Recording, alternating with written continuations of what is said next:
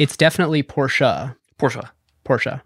Yeah, definitely don't say Porsche. Definitely don't say Porsche. The family says it more like, because I met one of them at one point, they say it more like, not like Porsche, but more like Porsche. But it's hard. I think it's a German thing, and I think it's difficult to, but so we all say Porsche. Yeah. If you say Porsche with a German accent, it comes out like Porsche. Yeah. So I think it's almost Porsche. like... Yeah. A little Yeah, that's probably exactly what it is. Who got the truth? Is it you? Is it you? Is it you? Who got the truth now? Is it you? Is it you? Is it you? Sit me down, say it straight. Another story on the way. Who got the truth? Welcome to Season 12, Episode 6 of Acquired, the podcast about great technology companies and the stories and playbooks behind them. I'm Ben Gilbert. I'm David Rosenthal. And we are your hosts. Today, we tell the story of Porsche. If you liked our LVMH episode, you are going to love this one. And not just because it's a European luxury brand. There is possibly even more family drama, creeping takeovers, and complex corporate structures at play. But why is Porsche, the brand and the product, so special? The company has struck an incredible balance of both building some of the world's finest supercars while also being a great daily driver, unlike, say, a Ferrari or a Lamborghini. Of course, these are expensive daily drivers, with the average Porsche costing $110,000, but they have managed to nail being a prestige brand with pricing power and make a ton of cars at $350,000 per year. Today, we'll study how they cultivated such a vibrant community, which, conveniently for them, is comprised of extremely wealthy people. But it has not always been this way, and it certainly didn't start this way. Today's story has Nazis, tanks, the first electric vehicles, and, like most luxury brands, some misadventures in the 1980s. Oh, yes. And if you like quirks and features, you're going to be pumped about our partner in crime to help us tell this story, Doug DeMuro. Doug is one of David and my favorite YouTubers and content entrepreneurs. He operates the largest independent YouTube channel focused on car reviews with millions of subscribers. He also used to work at Porsche Corporate and is about as big of an enthusiast of the brand as you'll find anywhere. In fact, we are filming this episode now sitting in his garage in front of a very special Porsche, Doug's Carrera GT. Welcome to Acquired, Doug. Thank you for having me. It's wonderful to have you here. Well, listeners, if you want to know every time an episode drops, sign up for email updates at acquired.fm.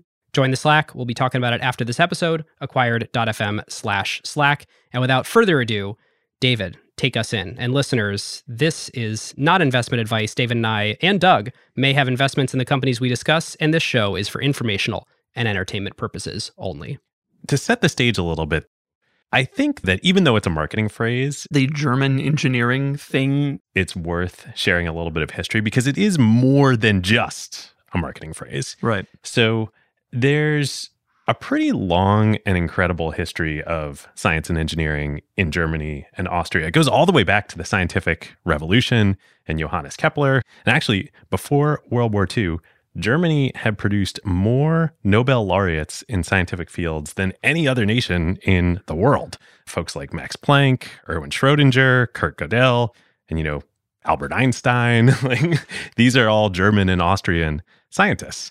And this tradition extends also, of course, to the auto industry. So it is very likely that the first gas-powered transportation vehicle, looked more like a tricycle than a car, but predecessor of a car, was created by a German inventor in 1864 named Siegfried Marcus. And I say probably because nobody really knows, because Marcus was Jewish and the Nazis destroyed all records related to him during the war. We're going to talk a lot about the Nazis here in a minute. Either way, though, Germany definitely did create the first successful production consumer automobile. It was a vehicle called the Benz Patent Motorwagen, and that was made in 1885 by Carl Benz. I recognize that name, Benz. Indeed, you probably do, as do most listeners. Now, around the same time, another German inventor named Gottlieb Daimler sets up his own motor company. And then in the early 1900s, they have a model that they're producing, goes on to be quite popular. is named after the daughter of one of their biggest dealers in their dealer network. Of course, we are talking about Mercedes. I had no idea. That's where the Mercedes name came neither from. did I. Yeah. Yeah. Crazy. So Benz and Daimler end up merging in 1924, and thus Mercedes-Benz is born. But okay, you might be asking, what does this have to do with Porsche? Well, turns out quite a lot, because in 1906, Daimler scores a pretty big win in this fledgling German auto industry when they recruit the current Potting Prize winner. The Potting Prize was for Austria's Automotive Engineer of the Year to come be their new chief engineer at Daimler, one Dr. Ingenieur Honoris Causa Ferdinand Porsche. Now, the whole Dr. Ingenieur Honoris Causa thing, it's a bit of a red herring, although Porsche, the person and the company, would make quite a big deal about it. The dude never even finished college, let alone got a PhD. It was an honorary degree that he got later in life. Wait, the Dr. Porsche is like Dr. like the Seuss doctor? Well, he had an honorary doctorate. He was already doing stuff, though. He was engineering and creating. Yes. Hence the honorary doctorate. Yes. Nonetheless, he definitely was a badass engineer. And we're going to talk about all of the things, the amazing things that this guy creates. But we also got to state this up front, and this is as good a place as any.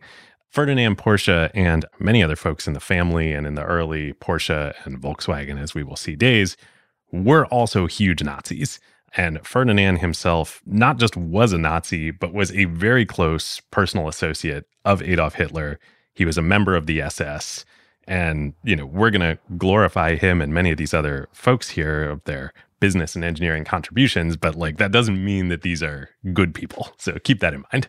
Yeah, this isn't like one of those people that you hear, oh, well, you know, at that point in time, the Nazis were so big and powerful, they kind of just got, you know, coerced or they collaborated. It's like, no, this dude he was a buddy. Real He big was there. Nazi. Yeah. He was definitely a Nazi.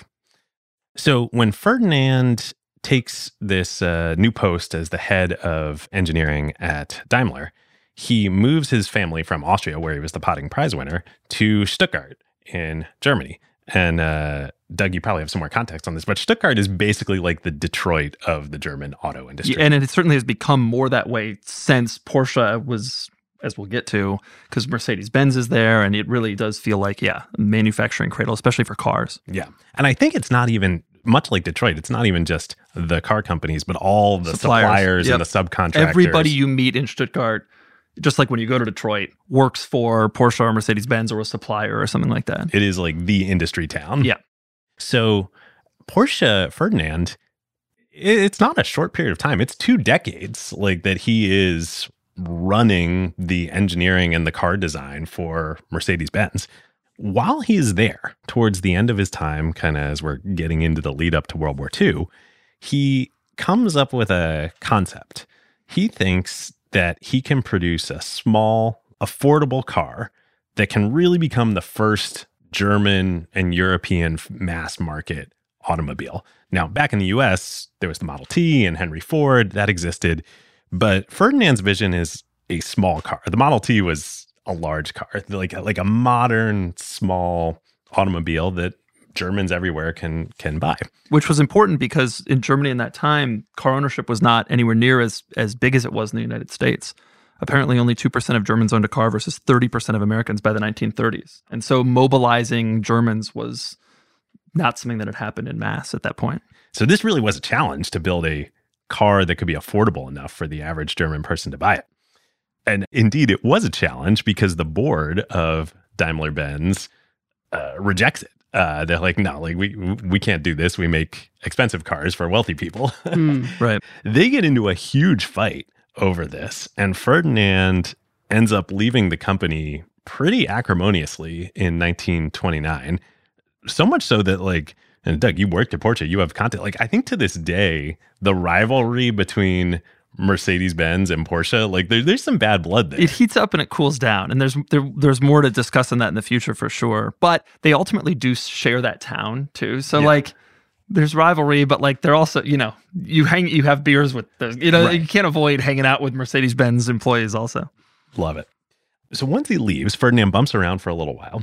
And then in 1931, he starts a consulting firm to kind of advise other car companies, not Daimler-Benz, but other car companies in Germany and Europe, and I think in America too, on their designs and like do some work for them and maybe even design cars for them.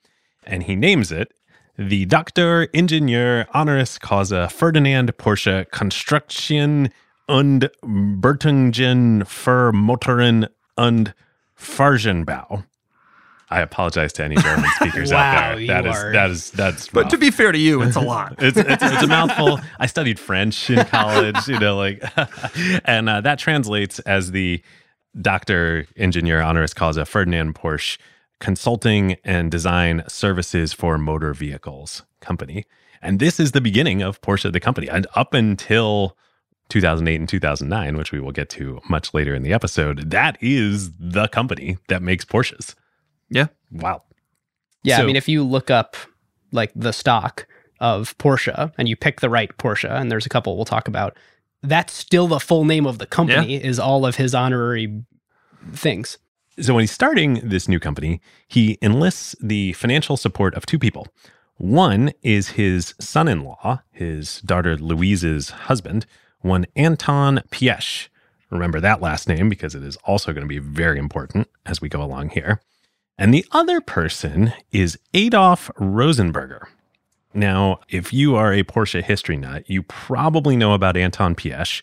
You probably don't know about Adolf Rosenberger because shortly after they start the company, Rosenberger was Jewish and he gets arrested by the Gestapo. He gets imprisoned. He eventually bribes his way out and escapes to America. But during the war, Porsche and the Nazis totally appropriate his stake in Porsche, and he's written out of history. Wow. Okay, so this new Ferdinand company, in 1934, they land one very, very, very large contract that would go down in history both for the company and the world. That contract would be to design Ferdinand's vision, the small, affordable car for the people, a Volkswagen, you might say, in German. That car would go on to become the Volkswagen Beetle. And the company that contracted Porsche to build and design it was Volkswagen, which was established to do so by Adolf Hitler. I had heard rumors over the years like, oh yeah, there's like a Nazi connection here. Like Adolf Hitler founded Volkswagen. Yeah, that's bigger than a connection. There's not a connection because it's the same person. Right, it is. It is the thing. Yeah, Facebook, I feel like that has some kind of like Zuckerberg association, but I've never really put it together. Yeah. There's some link between Mark Zuckerberg and Facebook. Like, I just got to say, this early in the episode, we may as well like point it out already. It is crazy how comfortable we all are driving Volkswagens and Porsches when it was like not just a little Nazi affiliated, like founded by Nazis. And yet the way the world has evolved, like people kind of became okay with it. All the German brands, I mean, most of them use Jewish labor in their factories at that time. And obviously very different people run the businesses now. And so you just kind of put it out of your mind. And, generations have gone by. Also, less so on the Porsche side of things, more so on the Volkswagen side of things, as we'll see with the history here. There is kind of like pretty incredible refounding of Volkswagen after the war. Yeah. And I think if it were not for this refounding that we'll talk about in a minute, it would not exist today. Yeah. But just wild. Friggin' Adolf Hitler crazy. founded Volkswagen. So the Beetle, this people's car, Doug, you might know this. Did it go on to become the most popular car ever in the entire world? Probably. Yes. It is very hard to get actual production and sales data, especially for old cars. Especially for cars like the Beetle, which were produced in many countries over many years. I mean, they were building them in Latin America through a couple of years ago, maybe 2003 or something. And so it's like difficult to figure out. But it obviously, whether or not it was the most or one of the most, it was obviously the effect of that car is clear, today. Yeah. And I tried to think. I could not think of any other model.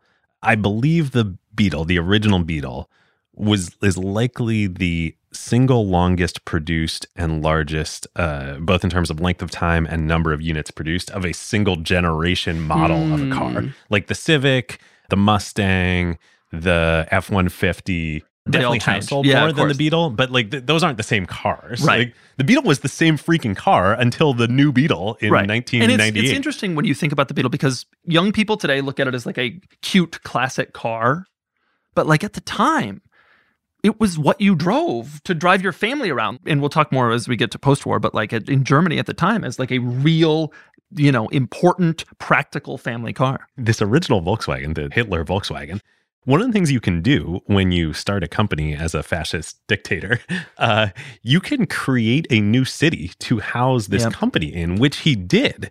So Hitler creates a new city in Germany known as then called the City of the Strength Through Joy car. That was what they wanted to call the Beetle originally. The Strength Through Joy car. The Strength Through, that was like a Nazi phrase, Strength Through Joy. Doesn't get much more German than that. Nope. Yeah. And this is Wolfsburg. This is the city that Volkswagen is still located in today. Hitler created it. And not just Volkswagen, but like the Volkswagen Group, one of the largest car conglomerates in the world that owns many other brands you're familiar with. All out of Wolfsburg. So Hitler creates Volkswagen. He creates Wolfsburg. They do start production of the Beetle before World War II starts. They only make about 200 units. These are super rare today. You find a pre-war Beetle. Then World War II begins on September 1st, 1939. As you would expect, all the Volkswagen and Porsche operations get repurposed to making military vehicles. There's a bunch of dark stuff. Everything, Doug, you mentioned earlier, forced labor, concentration camps. This was the Nazi war effort. It all happened. We're going to skip over this period for our purposes today, but note it happened.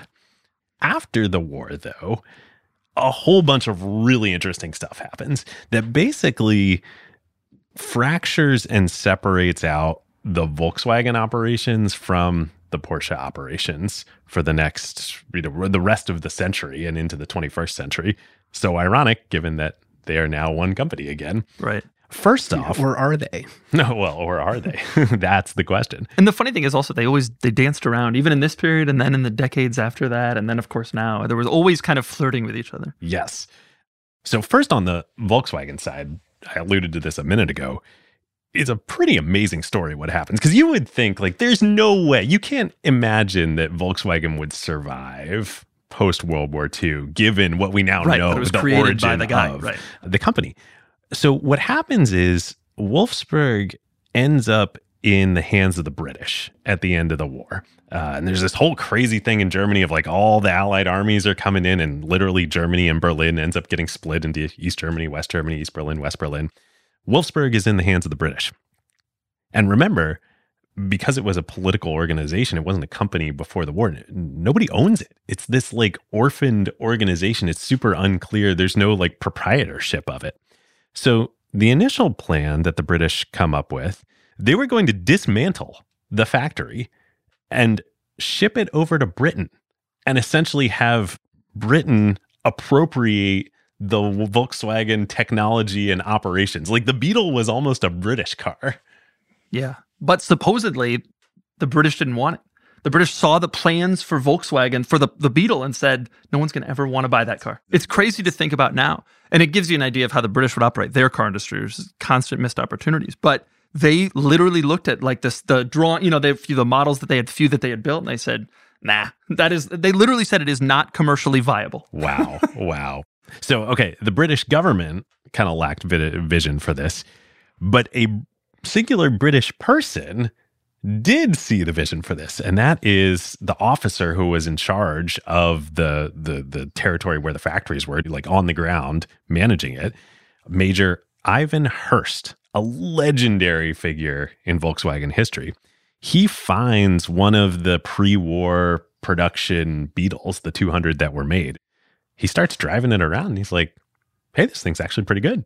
I think we can maybe do something with this here. He also sees, and this becomes increasingly obvious as the post-World War II state of world affairs takes place here in Germany of hey, the Cold War is about to start.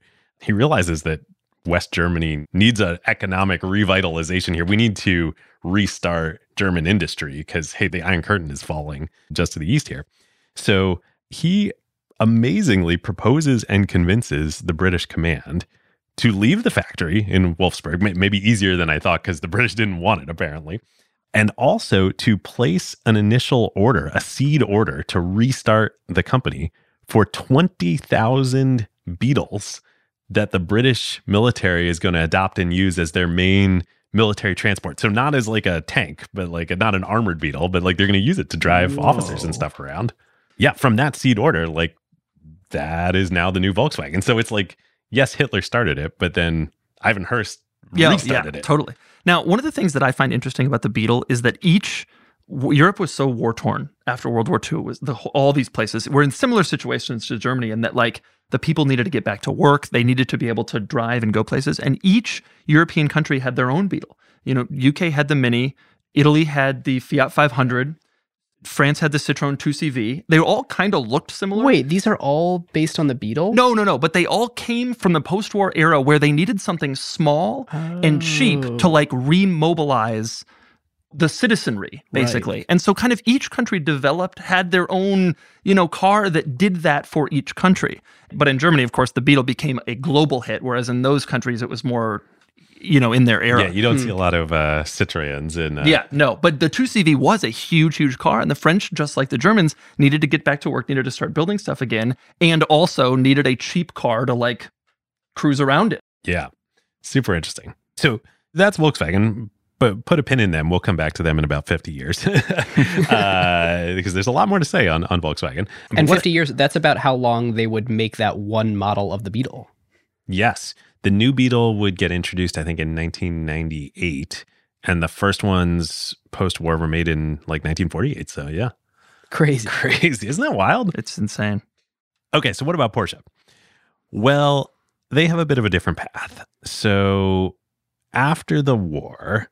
And we should say during the war, Ferdinand Porsche was designing tanks. Yes. And other military transport. He designed the Elephant anti-tank tank, the most powerful land-based tank ever created.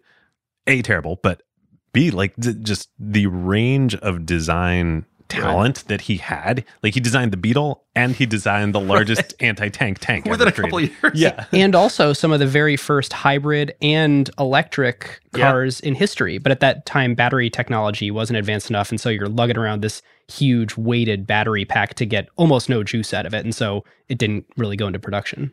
He was a genius. This is also, it runs in the family too. Many of his descendants are both engines and cars geniuses. After the war, Ferdinand and the son-in-law, Anton Piëch, are both arrested by the French as war criminals. Tried in France, they end up being imprisoned for 2 years in France. And Ben, you did a little research on this, right? Yeah, I think the technical thing they got him on, which is why they only had 2 years, was for the forced labor, that they took the imprisoned Jews and forced them to work in the factories. But all the other war crimes that were stacked against them ended up not being charged. And so quick trip in and out of prison. quick 2-year trip. Out of war criminal prison. Yeah. So Ferdinand's son, Ferry Porsche, who had been working in the business, I think a little bit before the war and then during the war too. He's also arrested for war crimes too at the end of the war. He gets released after 6 months in the summer of 1946. And he and his sister Louise are like, what are we going to do? We got to rebuild the family. Are we going to restart the business? Let's go figure things out. They return to the family's kind of ancestral home in Austria.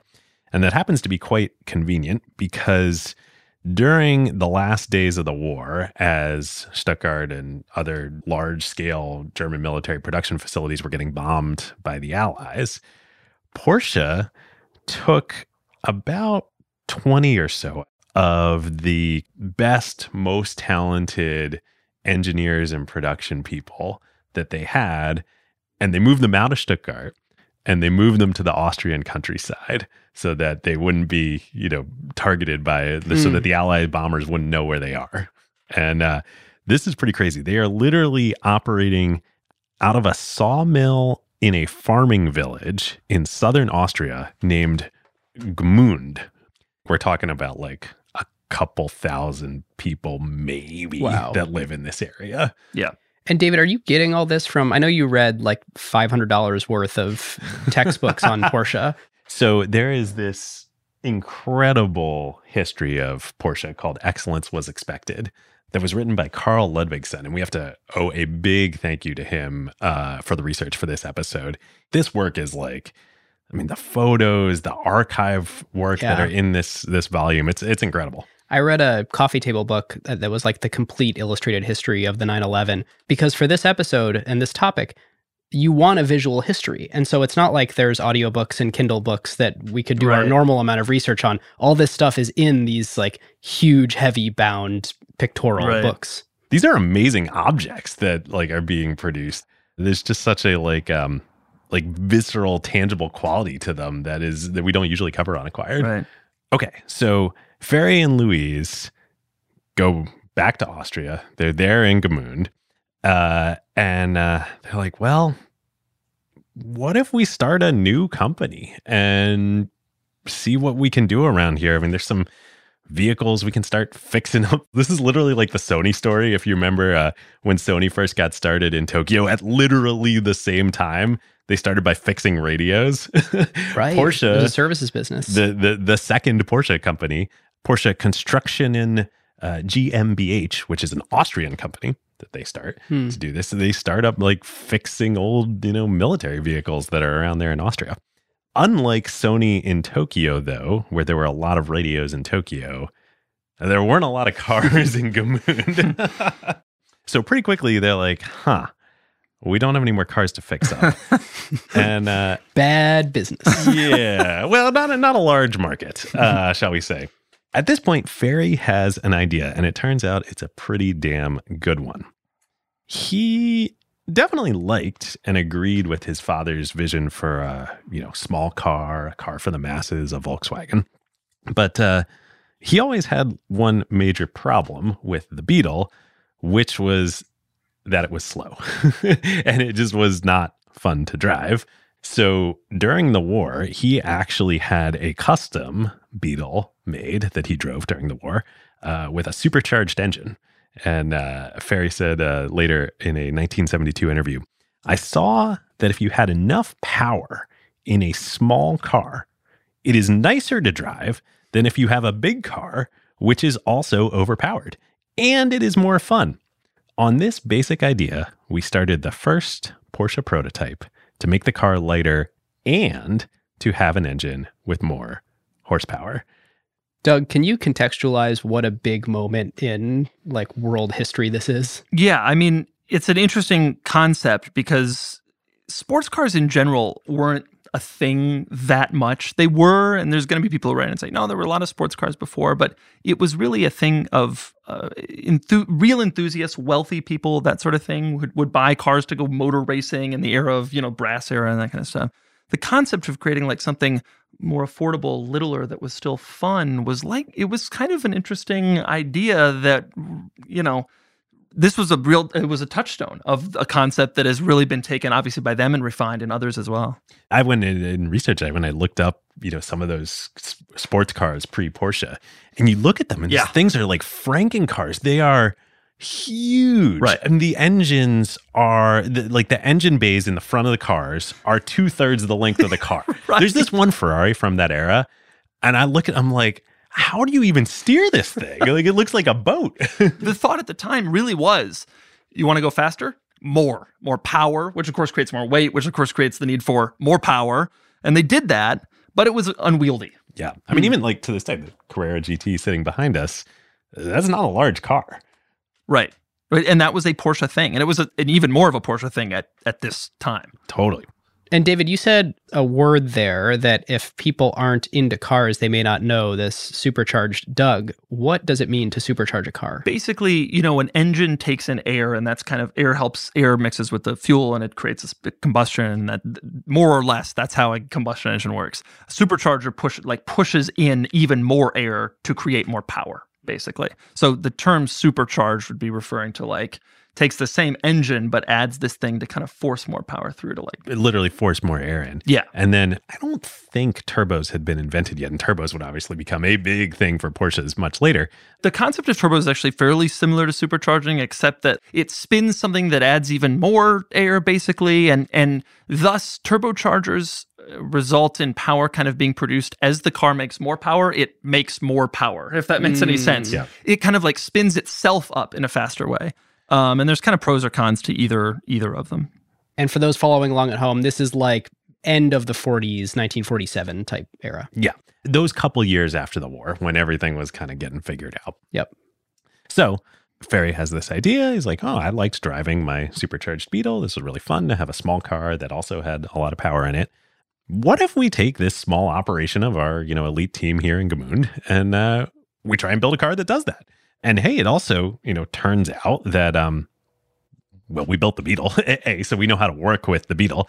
There are a bunch of Beetle parts around. The Beetle was the main kind of chassis platform for a lot of military vehicles for Germany during the war. What if we take a lot of those parts and the basic architecture of the Beetle, which is a rear-mounted air-cooled engine on a small car, and we try and put something together here? And this becomes the legendary Porsche 356. For some context on this, you can buy an old Beetle today for, I don't know, $10,000, $15,000 at auction, maybe even a Beetle, like a classic one from the 50s or 60s. 356s regularly sell for about $300,000 at auction, and special ones go for well above $1 million. This is a big idea. The gulf between a Beetle and a 356 totally different thing. Is large. Right. Doug, why is the desirability of these cars so different today? Production numbers is probably the biggest component of that one, right? They made literally a zillion Beetles. And the 356 is special because it really kind of was one of the real touchstone moments of the sports car coming out of the war, how we define the sports car today. It was a special thing, and it was a special time and a special moment. And a lot of them also weren't treated all that well. Ultimately, the 356, it was not affordable, but they made a decent number of them. They got to be relatively cheap. It was the old used Porsche for a while in the 60s and 70s. And so not that many of them were saved. And now it's kind of revered as, when we look back, as this major moment in Porsche history. Yeah, this was another thing. So obviously in Gmünd and then even when Porsche moves back to Stuttgart here in a minute, their production capability is not nearly as large as Volkswagen. So they need to price these things pretty high. They priced them at $3,750, the German equivalent of $3,750 in the late 40s. That's about $42,000 today. But we're talking about war-torn Europe that you're trying to sell this in. Like, that's a lot of money. Here's the crazy thing. There's a market for that. Even in war-torn Europe, for a $40,000 sports car, like, there are enough people who it turns out are interested enough in Ferry's vision for a small, fun, fast sports car. Initially, it was slow. It took them a while. The first couple of years, they only made like a couple hundred of them or something like that. It was initially pretty slow. But then things started to kind of kick around. People in Germany started to get some money, and things started to take off. Yeah. It may be worth pointing out also in the context of the sports car, like the 356, coming out of World War II was kind of the beginning of the sports car really taking off. Like I mentioned before, it was the earlier ones were these big giant things that were only operated by enthusiasts who knew how to work them. But like post-World War II, there was a lot of optimism. There was more, in Britain it was happening too. MG was coming out with their sports cars, Austin Healey, Jaguar. These cars all kind of were born from this post-war period of like, hey, these cars have been refined to the point where we can use them and drive them and enjoy them. And that really became a thing. And in Germany, it was the 356. So that takes us to the late 40s here. They're starting to produce the 356 in Gmünd. At the end of 1947, Ferdinand Porsche and Anton Piëch get released from French prison. They come back to Austria. The family's all together, and they kind of got to decide what to do here. Right around that same time, Volkswagen's getting back up and running. Hurst is running it. It's like the vision they're going to make the Beetle for Germany and for the world. They come back to the Porsches and they say, hey, we still want to do business with you.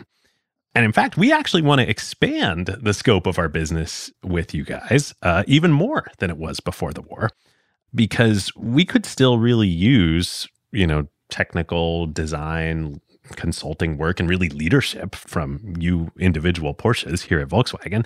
I mean, after all, you designed the Beetle. 2, though, now, we're not a government organization in the same way anymore. We need distribution. And you guys have this new Austrian Porsche company that you've set up. So how about this? They propose 2 things. 1, they say, let's reinstate that old German Porsche company, the Dr. Ingenieur Honoris Causa, blah, blah, blah. We'll recreate the German Porsche company.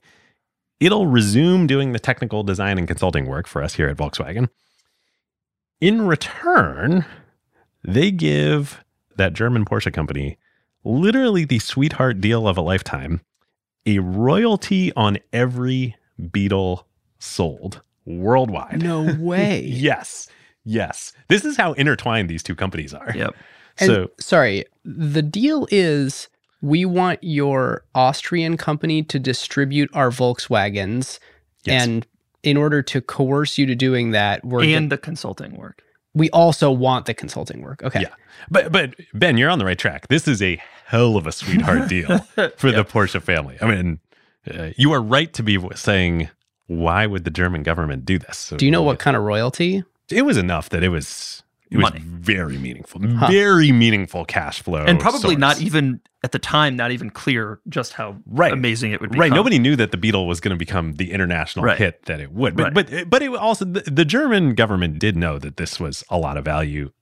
And they also may or may not have known that on the Austrian Porsche side, for the dealership distribution side, that was also a lot of value. So we're not going to talk as much about the Austrian operations of Porsche for the rest of the episode, but it becomes a huge business. So by the time in the early 2000s, when it all gets consolidated back into one company, for most of the 2 separate histories, that was the larger company by revenue. So the Austrian Porsche company becomes the largest car dealer network in Europe, not just for Volkswagens, but for all types of automotive brands. They're doing billions of annual revenue within a few years here. I mean, what an opportunity to be given a distribution network just as the car is starting to become like a big thing. Exclusive distribution rights to Volkswagens.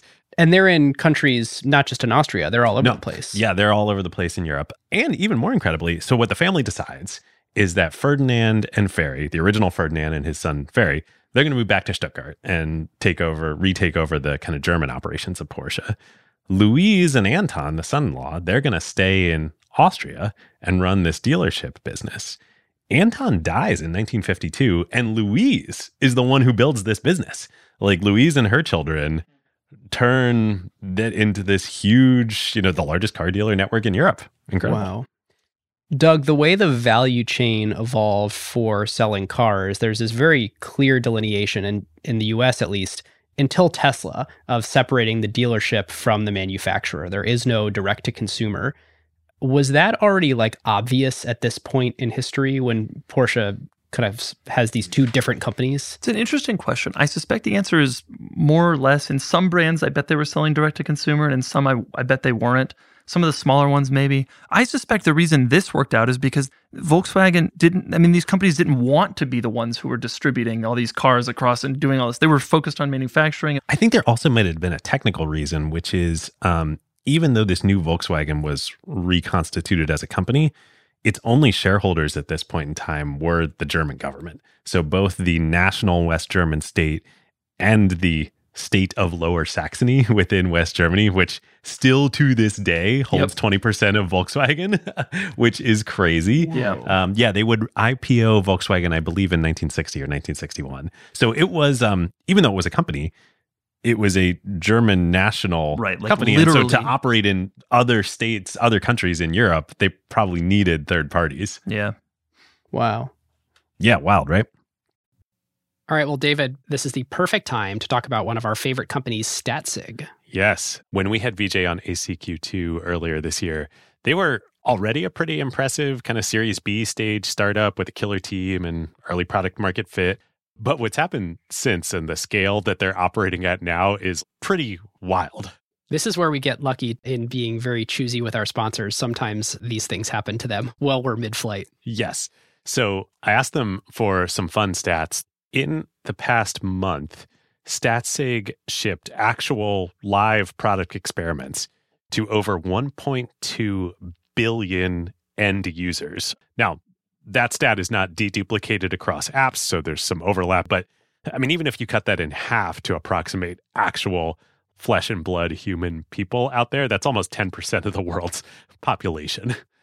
Crazy. Okay, so that's one. Two, StatSig now processes about 130 billion events per day. So the infrastructure that StatSig now has to support these data volumes is pretty wild. And it's not like they just execute these events. They then take all the data from them, run huge statistical jobs across the whole corpus to compute the experiment results that their customers are running. It is just wild. It's funny, I hadn't thought to make this comparison until right now. So you said 1.7 million events a second. If you look at the Visa numbers, I just pulled up my Visa notes. Visa does 8,600 transactions per second. So that's what, 200 times as much throughput at StatSig than at Visa? On the customer side, StatSig added arguably almost all of the most important AI companies in the world this year, including Microsoft, Atlassian, Anthropic, along, of course, with regular old companies like Notion and UiPath and Lattice and Brex and friends of the show Rec Room. The team also kept shipping super fast. At the start of the year, they had just one core product. Today, they're a full-fledged product understanding platform. They have dedicated feature flagging, warehouse native experimentation, and product analytics. Yep. So if your team wants the best platform in the world for making data-driven product decisions, you should reach out. statsig.com/acquired. And as always, there is special white glove onboarding for all acquired listeners. Our huge thanks to StatSig. Okay. So Ben, you hit on this a minute ago. What the hell? Why is the new Western-controlled West German post-Nazi government giving this deal of a lifetime to these former Nazis? And it's not just we'll pay you for the cars you distribute that we make. We will pay you for all cars that we make, every Beetle, regardless of whether you distribute it or not. Yes. To the German company. And then the Austrian company has exclusive rights to distribute it. It's a crazy deal. So here's what's going on. It actually, as crazy as it sounds, makes sense. So we talked about a minute ago, the Iron Curtain and the Soviets. Like, it's so hard for us to remember now, but Germany post-war was ground zero for the Cold War. Like, the battle against the Soviet Union was happening right there, right next door. And so for the West, reconstituting the West German industrial base was of paramount importance. So like the Marshall Plan that people probably know about, like this is why the Marshall Plan happened. And this is essentially part of this philosophy of like, we don't care that these people used to be Nazis, but for Porsche, for Mercedes-Benz, for lots and lots of German industrialist companies, the reason that they get restarted and re-injected with steroids, so to speak, is like, hey, we got an existential threat next door. We got to rebuild. We got to make some cars. The industrial base. Now, the deal that they give them does come with an implicit string attached, which is they basically say to Porsche and other companies, we're not really going to give you a license to print money. Instead, we will give you a license to essentially create enterprise value. So what West Germany does is they create one of the oddest tax incentive systems I've ever seen. So for ordinary people in West Germany post-war, the tax rate was very low. The maximum amount of taxes that any normal person would pay would be like 15, 20% of your income. But for these new old industrialists above a certain income, Germany sets the marginal tax rate at 95%. Whoa. So they basically cap your income. Yeah. Like people are complaining, oh, you live in California. Oh my gosh, you're paying 13% state income tax on top of federal. Like imagine if the marginal tax rate were 95%. Right. You would just have no incentive to earn any additional dollars. Right. And that's on the personal side. It's equally bad on the corporate side. Sure. any profits are taxed. So what are they trying to do here? They're trying to incentivize capital reinvestment in the industrial base. So they're basically saying to Porsche and others, set all this up and we are going to create all the incentives such that you will plow all of the money, all these royalties we're giving you from the Beatles, etc., into building up your production capabilities and investing in R&D and new models and etc. And I mean, it sounds crazy on paper, but like, my God, it actually works. And it works really freaking well. Do you think there was some guarantee that the tax rates would lower someday? Maybe. And I think they did, but as we'll see, Porsche becomes pretty institutionalized there of like, don't take profits, instead reinvest them in new models and R&D, racing, to the great benefit of the brand. Yeah. So I mentioned one of the things that Porsche invests in over the years is race cars and racing. And this is super interesting. None of us are racing historians. That's a whole nother branch of the automotive industry. So here we're in the late 40s, early 50s. Racing in this era doesn't look at all like it looks today. It hadn't professionalized yet. So the line between consumer enthusiast car market and professional racing market was very blurry. Very, very blurry. Right. And it turns out that even though, manufacturers, including Porsche, would make special versions of cars for racing, for Le Mans being the most famous race at the time, and others around the world, it wasn't like you look at an F1 car today, or you look at a Le Mans car, like there is no connection between that and something you can buy in a dealership. And you or I would not be able to even operate it. So a super obvious point to illustrate this is folks are probably, know names like James Dean or Steve McQueen, these famous Hollywood actors that were known as they did all these race car films. They were also professional race car drivers. Professional as it were in the time period. Yeah, they competed in real races in addition to being actors. Imagine Brad Pitt jumping into Le Mans. Right. They'd kill. Well, I was about to joke they'd kill themselves. James Dean did kill himself in a Porsche 550 Spider, which Porsche would make a kind of dedicated racing type vehicle, although it was also a consumer production vehicle, the 550.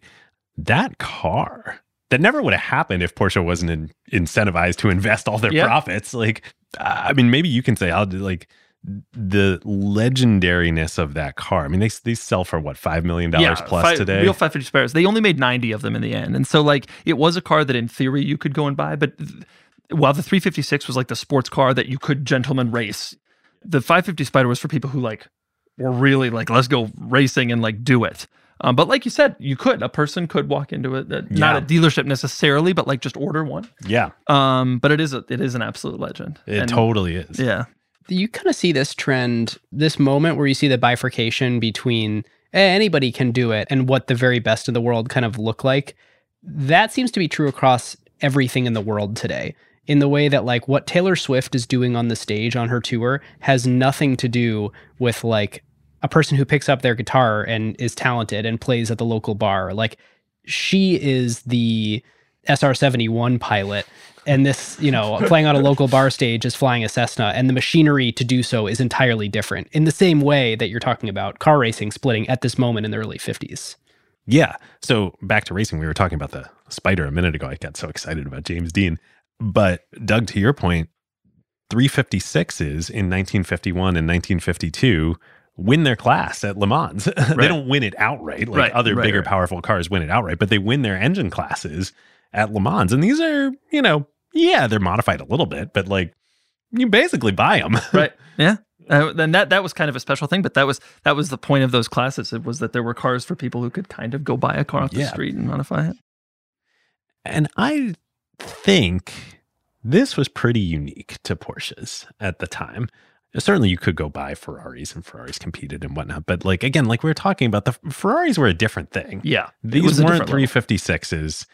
And I think they were probably also a lot more expensive than $3,700 Plus, at the time. An important distinction between Porsche and Ferrari in this era is that Porsche was largely focused on road cars, and then the road cars went racing, except for the 550, which was kind of purpose-built for racing. And there were racing versions of the 356, but the goal was mostly road cars. Whereas Enzo, very famously, he just wanted to race.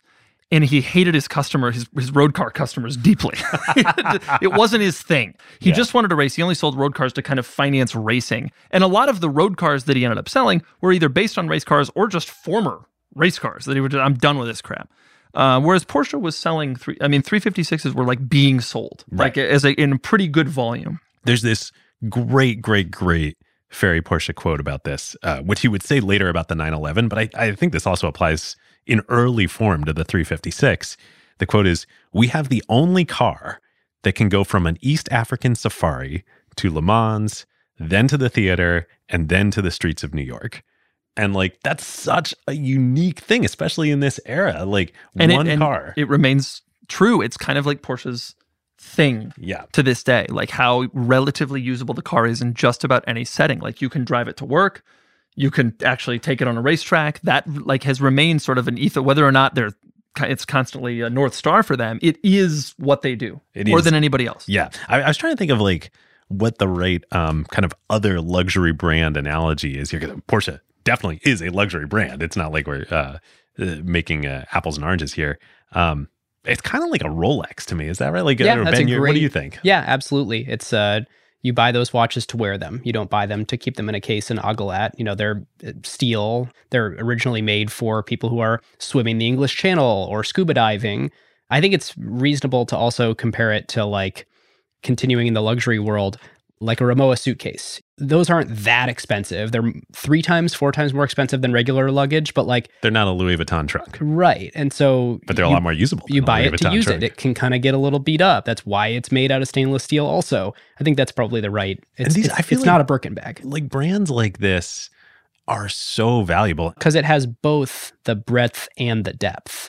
Like, there are enough people who are like, I love Porsches because they're my cars I can actually drive, but they are supercars. Yes. This thing behind us goes 200 miles an hour? Yeah. No, this thing behind us is a little bit of a different... It's on a different level. And there have been, and we'll get to, and the 550 Spider is one of them, there have been some Porsches that kind of go one way or another in the philosophy, but like generally speaking, it's sort of a middle of the road, going back to Ferry's quote about this exact thing, can do all these things. Yeah. Doug, one question for you. I'm going to keep going to you for terminology. David mentioned Le Mans. What is that? Le Mans is like, there are various car races that are considered sort of the big car race, right? Like the Indy 500 is the car race of that racing series. Le Mans has always kind of been a place to prove technology. It's a 24-hour race, so you switch drivers. And it's always been a place where some of like, it proves like the endurance and the capabilities of a car and of a manufacturer over that time period. It's really serious. It's always raining. And it's always a disaster, and it's in the middle of the night, and it's difficult. And so, like, being able to win or win your class, Le Mans is like the Monaco Grand Prix, the Super Bowl, if you will, of like vehicles racing in that sort of race series. There's also this like, Porsche would, I think, probably advance this argument that relative to the other races, it's closer to like what you want for a all-around car that would also be a drivable car, because like, fuel efficiency matters. Fuel efficiency matters. It's also a road race. So it's not on a racetrack. It's literally on, they close down roads in the French countryside and race on the road. And so there's like some component of like, instead of purpose building a car for a circuit, like cows were using this road, 2 days before. Yeah, right.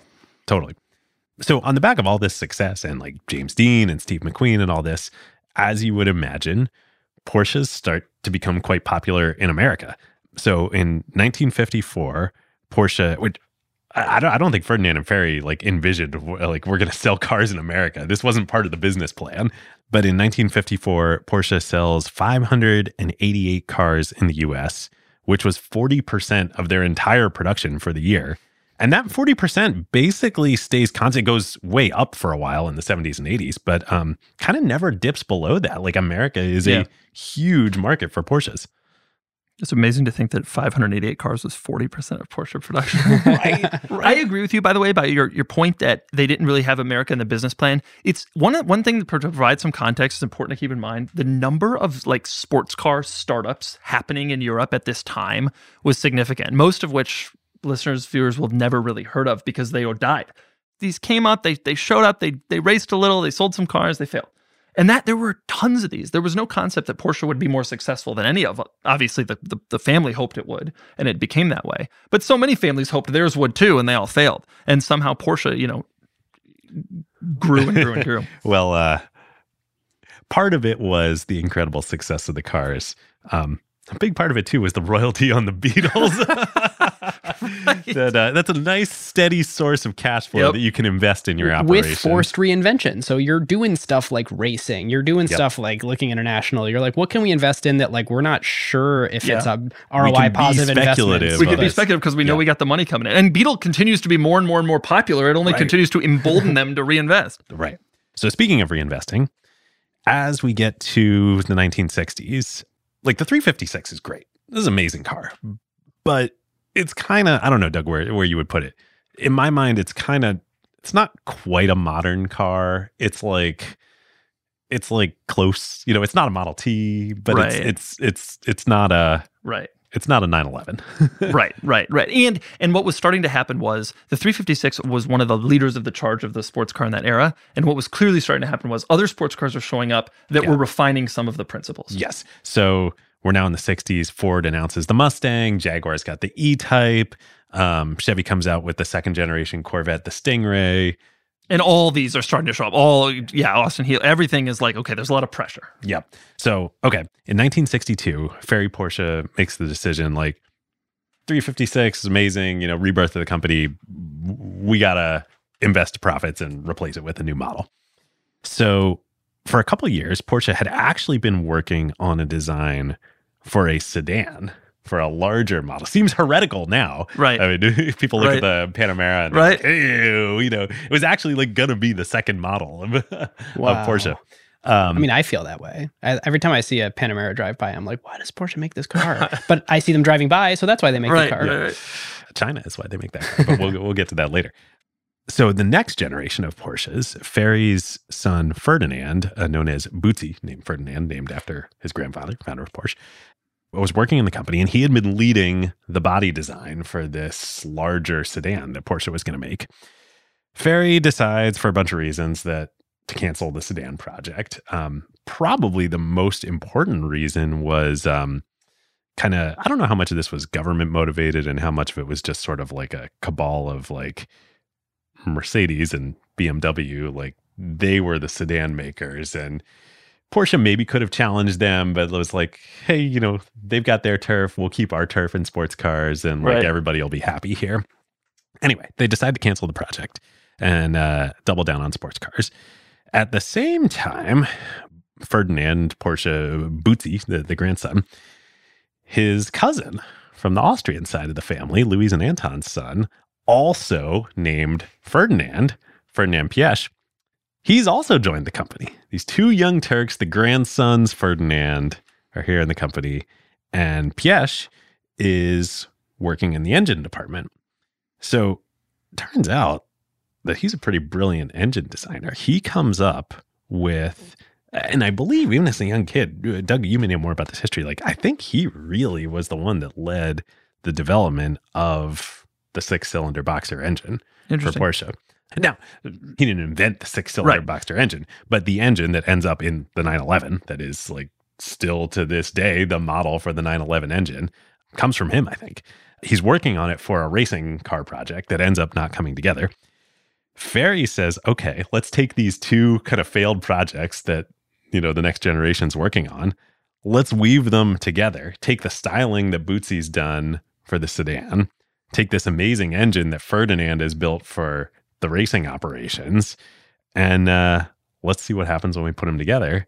And this is the birth of the Porsche 901. 901. The 901. David, I'm not familiar with that model. What is that? Well, so this is why Doug, I'm sure you knew this. And lots of people listening know this, story. But like, I had no idea. I think most people have no idea. Yeah. The 911 is only called the 911 because Peugeot, of all companies, had a trademark in France for any car with a model name of any number, any Roman number with a 0 in the middle and then any other number. So X0X. And in fact, all Peugeot cars, even to this day, are named 205, 206, 207, 208. That's the 2 series, the 308, 408, 508. And so they trademarked them all, just knowing that eventually that would happen. Unbelievable. So, I mean, it makes sense. Porsche's like, well, what do we do? We can't really not sell in France. I mean, France wasn't like the biggest market, but it wasn't a small market for us. Now, the story that I have heard about this is that they said, well, we got these badges that say 9, 0, and 1. Why don't we do 911? Because we have the 9 and the 1 already.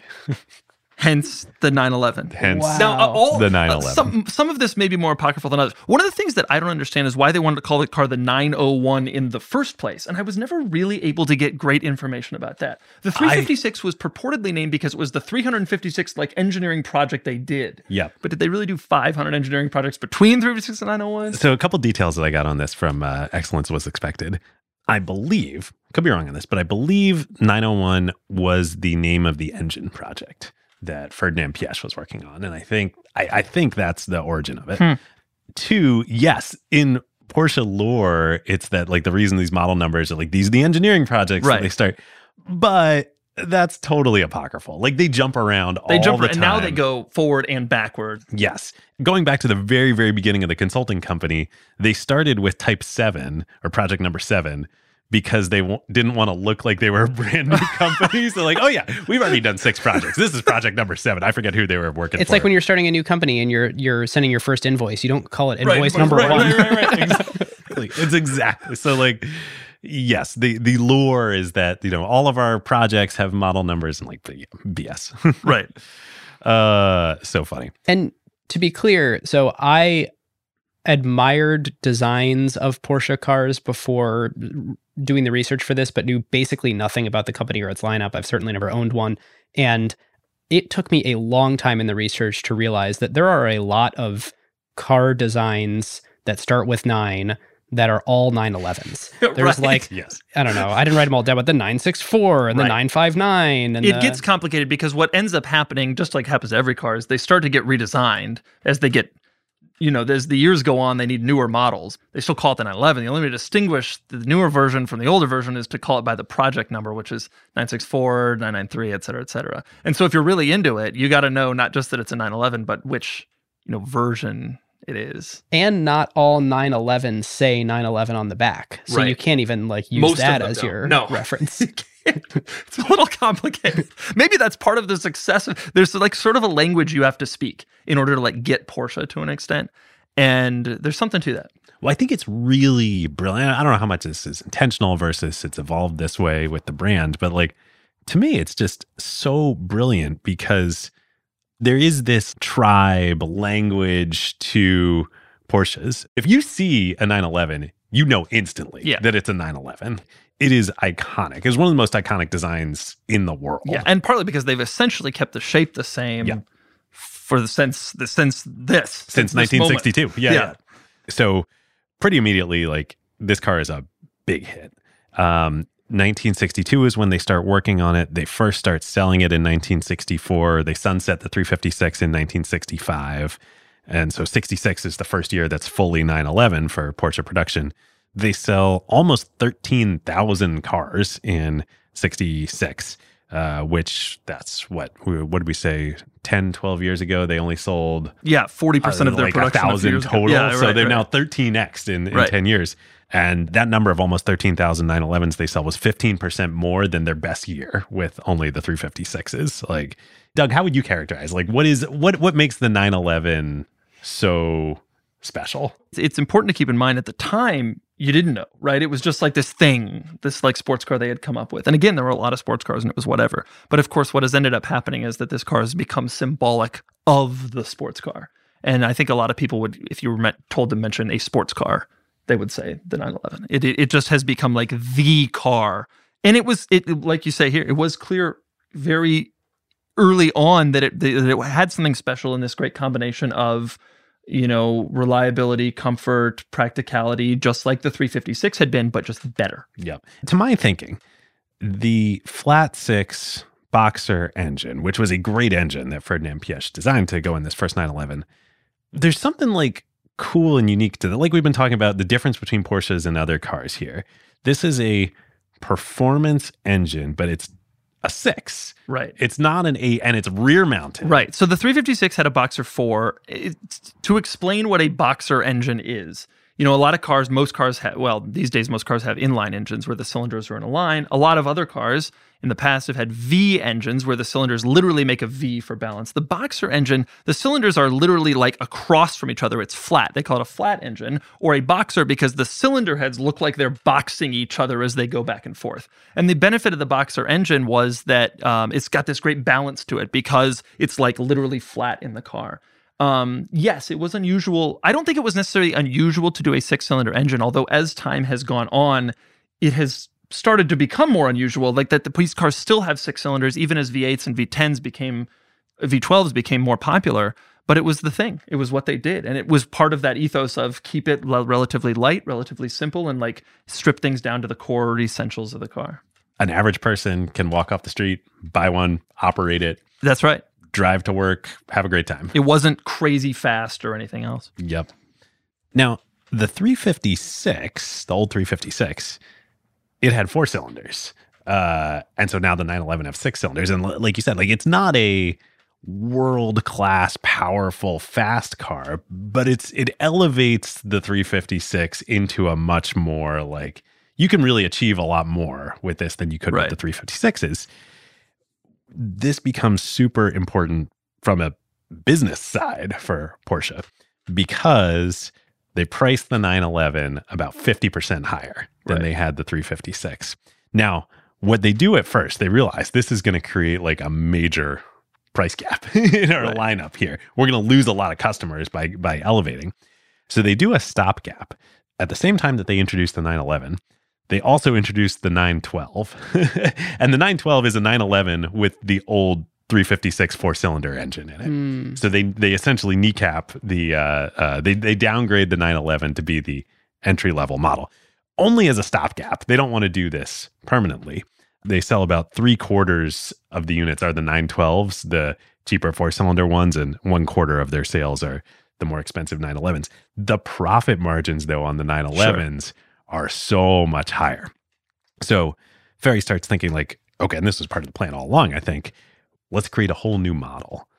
The old 356, we're going to bifurcate it. Our performance, real enthusiast customers who are willing to spend and that we're going to make great margins on those models, that's going to be the 911. Let's create a new car that can be the entry level Porsche. We'll eventually introduce the Boxster.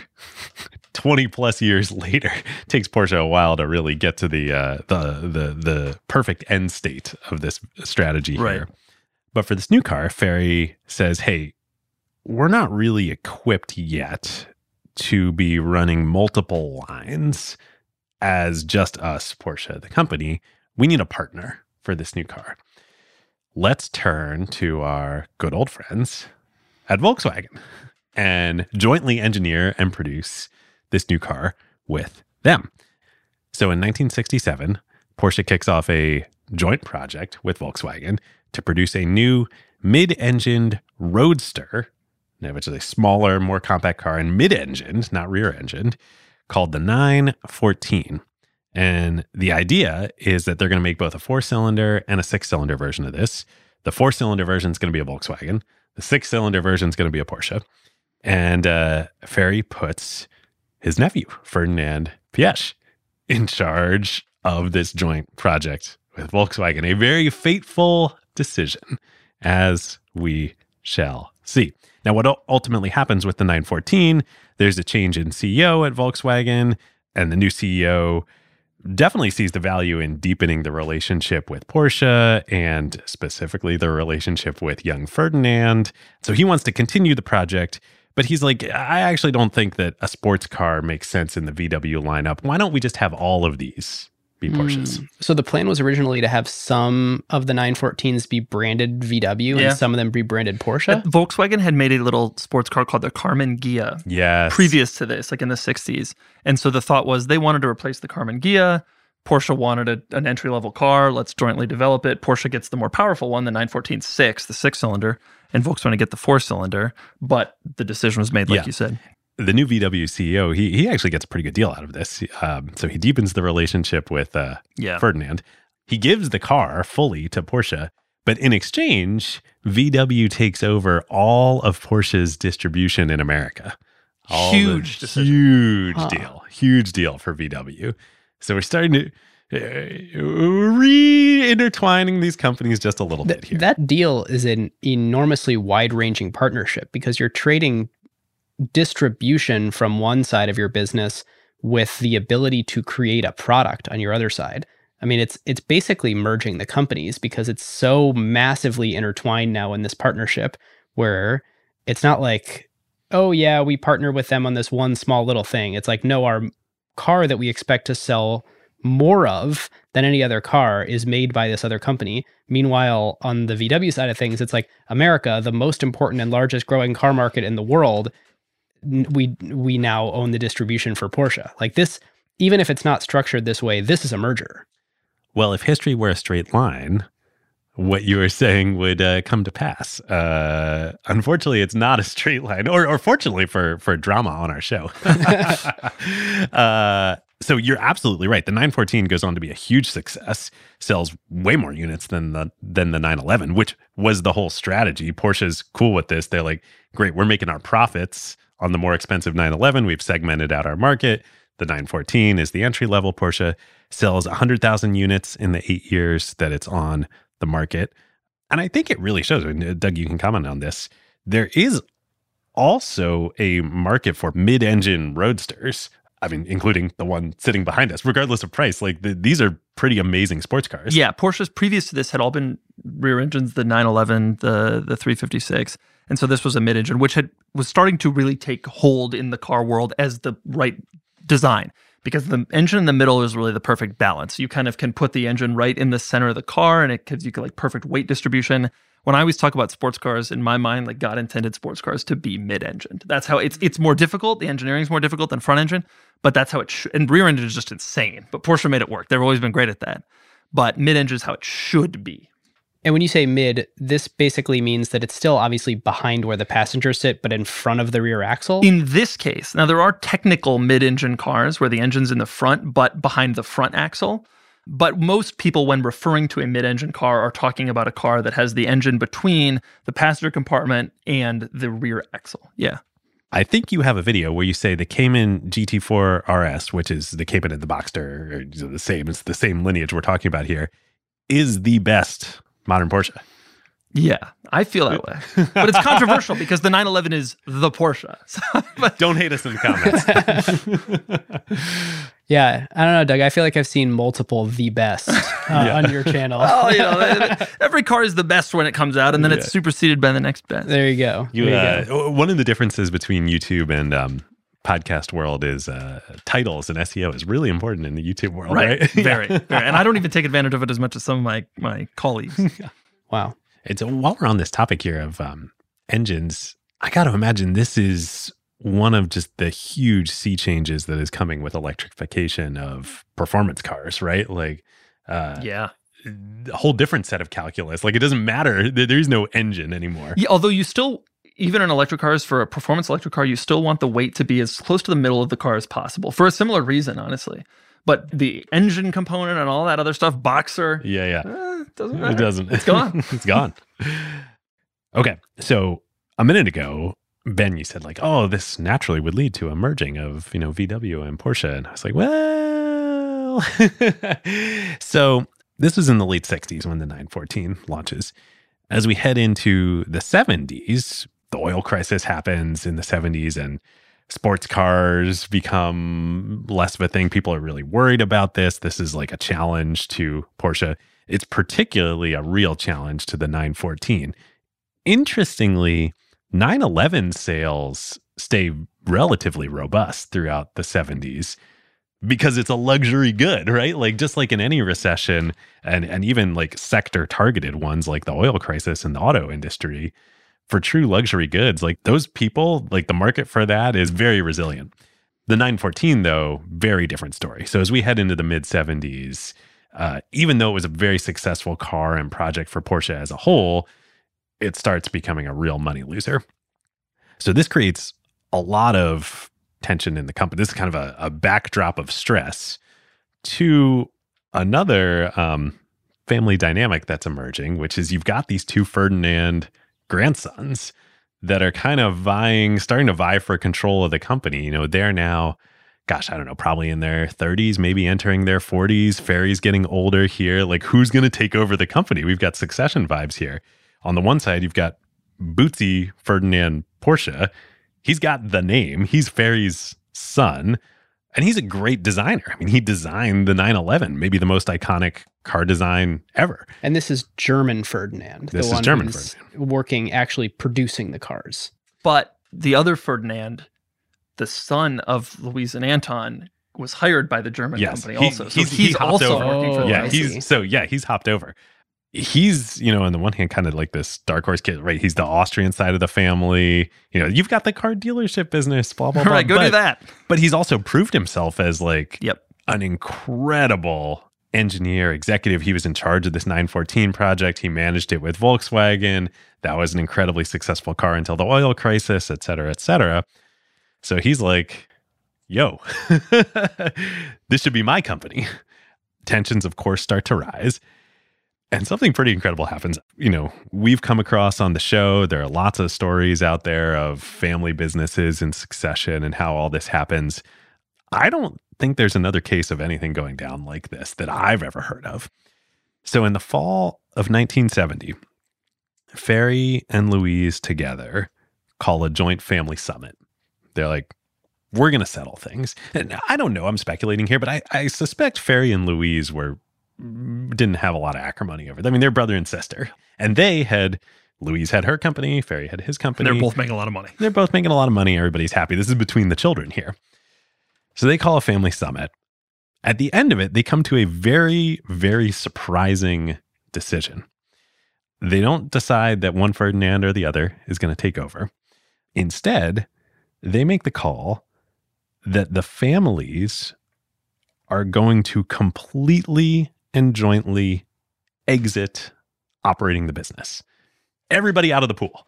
Not the two Ferdinands, gone. What? Ferry himself, who's running the company. Ferdinand's long dead at this point, the original Ferdinand.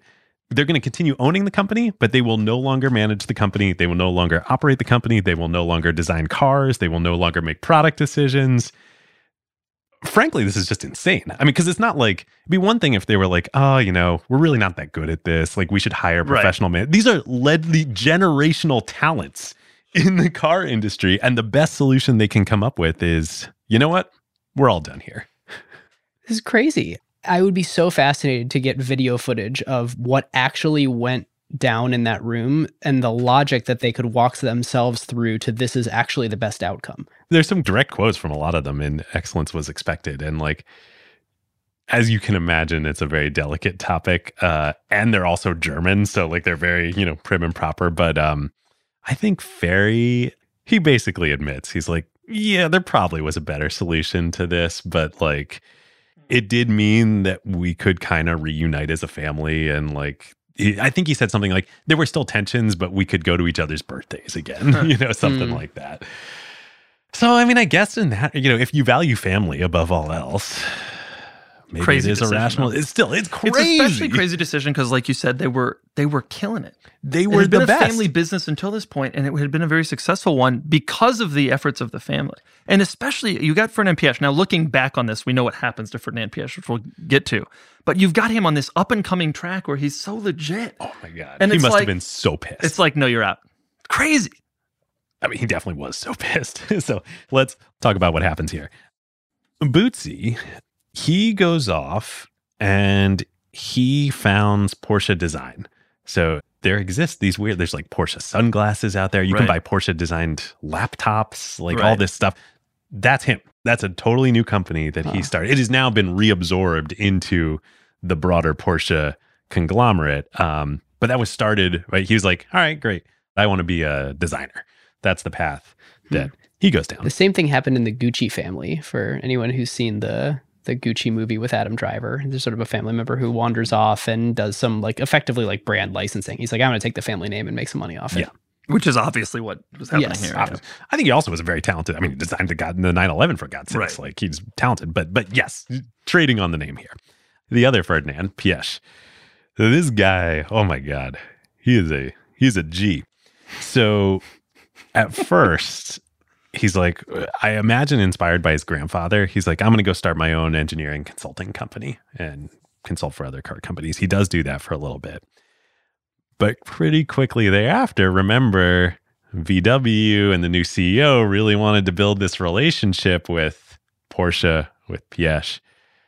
He gets recruited to come in and take over Audi for VW. I don't think I think he enters working within Audi, but then very quickly becomes the head of the Audi brand for Volkswagen. And Doug, at this point in history, what does the Volkswagen Group own brand-wise? Yeah, that's an interesting question. The brands that we know, I think it was just Volkswagen and Audi.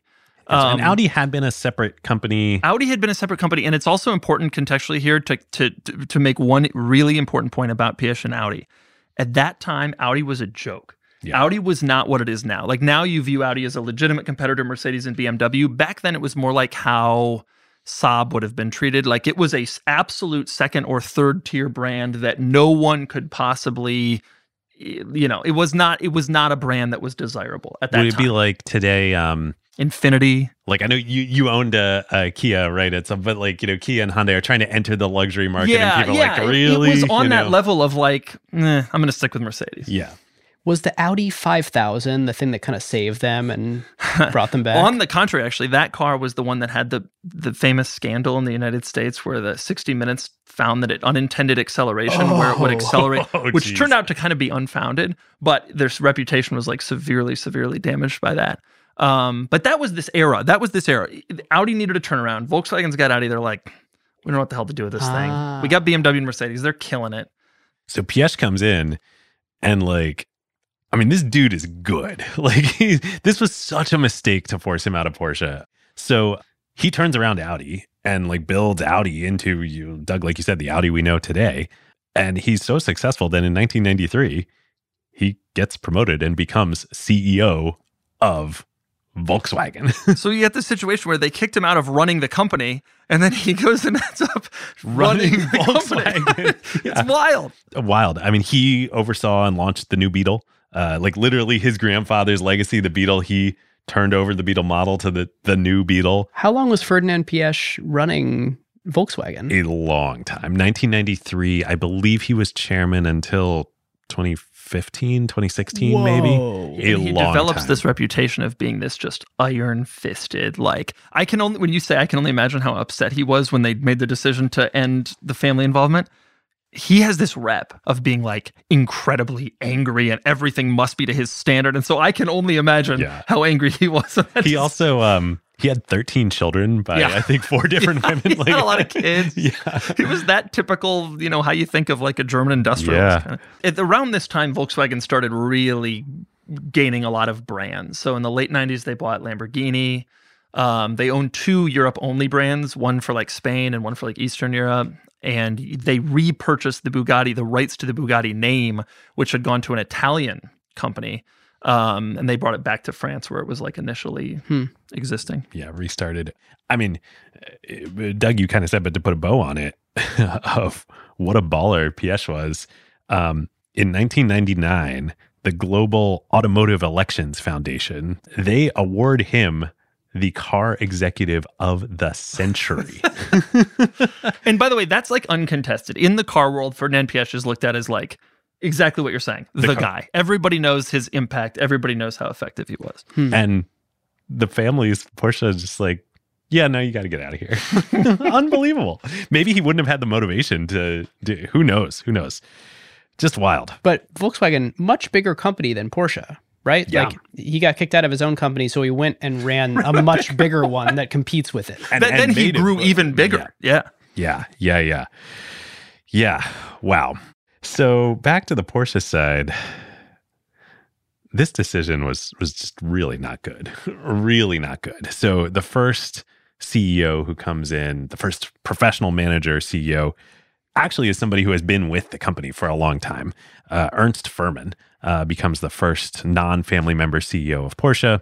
he was actually part of the original elite engineering crew back in the sawmill in Gamoon. So he has a long history with the company. Unfortunately, he was probably a better engineer than a manager, though. His first move is to scrap the 914 and instead introduce the 924. The 924 was another joint project between VW and Porsche. The problem with the 924, I think it actually was a decent car. Doug, you actually reviewed a 944 recently, which is the kind of next iteration of it. I think you can say, I think it was a good car, but it's not a Porsche. It's a front-engined, water-cooled, like... It suffered from that stigma for sure. The saving grace was it was actually a pretty good car to drive. And so over the years, and even at the time, it was kind of accepted as, hey, we all get that it came from a Volkswagen, but so did the beloved 914, and it drives pretty well. Yeah. So like people were like, yeah, we'll take this as the entry Porsche of the time. But it wasn't a 911. It wasn't a 911, and it wasn't a 914 either, really. No, it was a totally different thing. Yeah, the 914 was a small, lightweight, compact roadster, removable top. The 924 was definitely a different kind of situation. So Furman had a quote on it when kind of asked about like, what is this? He says, the 924 is aimed at new clients who either can't afford a 911 or are not necessarily looking for the performance of a 911. Oof. I mean, I guess that's true, right? And that's also true of the 914, but like, can you come up with something way you want to position your brand? Right, it's the quiet part loud kind of. Yeah. Can you come up with something that is not using the word "not" to describe who wants it? Like, how about you say who would want it? Yeah, right. This is for the poor customers. right. And again, but also it's just like in the whole philosophy of it, it's not a Porsche. Even more concerning is the 928. So Furman makes a decision as the new CEO of the company that it's time to replace the 911. And I again, maybe like, let's give him some credit. This is the 70s. The oil crisis is going on. Like there's safety regulations. This is post Ralph Nader and unsafe at any speeds. Like it's maybe reasonable to think that a rear engine sports car isn't like a great strategy to be pursuing here. And unsafe at any speeds, that was like a federal report that came out that said like basically all cars on the market are unbelievably unsafe and our citizens should not be driving around in them. And so all cars need to change. And regulations started to really show up in this time period. That in the car world, the 60s are kind of viewed as like the last bastion of just like anything goes. And some very special cars came out of that era. And the 70s, everything started to get... The oil crisis was a big factor because that started to screw with emissions. And then you had all these regulations about bumpers and safety and seatbelts that, were very important and beneficial. But at the time, it was like, oh, they're killing our fun. It is astonishing how much safer cars have gotten. I mean, astonishing. You look at these like cute old Porsches, they're so much smaller. Right. And you look at the big ones today and you can lament, oh, cars have gotten so big. But cars have also gotten so much safer. Far. And they're faster than they were back then. So it's kind of the best of all worlds. And in most cases, they're more efficient also. Totally. So in 1978, Furman introduces the Porsche 928 with the stated intention that this is going to eventually replace the 911. They keep selling the 911. He says, we'll keep selling the 911 as long as we get demand for, I think it was at least like 10,000 units a year or something like that. But, once the 928's on the market and demand dips for the 911, we'll stop making them. Now, I want to defend the 928 a little bit here because this is an important moment in Porsche's history. When we look back on it now, it seems insane that the 911 would go away. Like, how could that be? But it's important to keep in mind that, like, the 356 went away. And that was the Porsche. Like, how now you say, like, oh, I have a Jeep, and you're referring to the Wrangler. Like, that was the Porsche was the 356. And so that went away. And for the 911, it only made sense at some point the 911 would also go away. The crazy thing about the 928 in the Porsche world is that it was a front-engine V8 car, which Porsche had never pursued before and was more kind of an American thing. But in the context of the time, it's not that insane that they went after this. All sports cars were starting to get bigger and more powerful, and because of the oil crisis and because of tightening emissions laws, it was getting very difficult to make any sort of power from anything other than a big engine. And even big engine cars at that time didn't really make a lot of power. Cadillac had like 8-liter V8s that made like 150 horsepower. I mean, it was embarrassing stuff because they had to put so many emissions controls on that by the time you actually got the power out, it was a disaster. So it didn't seem that insane. And the Jaguar E-Type had just been replaced. That was the big competitor. It was another sports car. That had been replaced by the XJS, which was now a V8, comfortable automatic transmission car. Mercedes-Benz did the same thing with the SL class. It went from like a little fun sports car like the 911 to a big V8 kind of relaxed leather luxury cruiser, that sort of thing. And so it made sense that Porsche would maybe want to head in that direction also and start thinking about moving past the 911 just as they had moved past the 356, 20 years before. There was some sense to it. So the 928 comes out in 1978, and as we reach the end of the 70s and into the 80s, as we also have talked about a lot on this show, everything that the 70s was in terms of austerity, oil crisis, 17% interest rates, and massive inflation. The 80s was not that, shall we say. Not that. It was a rising tide that lifts all boats. Lots of disposable income. Wall Street is ripping. A lot of pinstripes. Yeah, it seems like actually a really good time for fast cars. Seems like a good time for fast cars. And indeed, it was, including for the 928 and the 924, succeeded by the 944. And still, the 911 people still wanted them. I think largely because of that, although I'm sure there were other reasons too. So the Porsche and Piaget families, when they exited operationally from the business, they still own the business. So they're still like the supervisory board. They get fed up with Furman. They oust him and they bring on a new CEO, an American, as CEO of Porsche. One Peter Schutz.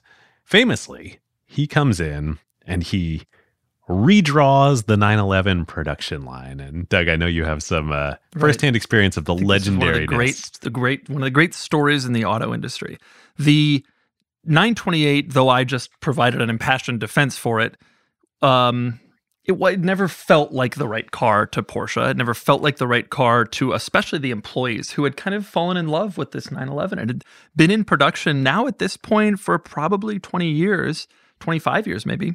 And the 911 was Porsche to a lot of these people. And the fact that it was going to get replaced by the 928 was this sad thing. And it had kind of really hurt morale in Stuttgart at the factory all the way up to some of the people at the top. And so the great story is that, the 911, everybody knows the impending cancellation is coming. It's still going, but it's coming, this beloved car. And so Peter Schutz, the American CEO, is sitting in the office of Helmut Bott, who's the chief of engineering for Porsche. And there's a line on the wall that shows where all the products stop and start and the timeline. And this is like on a whiteboard or like a piece on of a paper. whiteboard or Like something. tacked To the wall. Yeah. Right.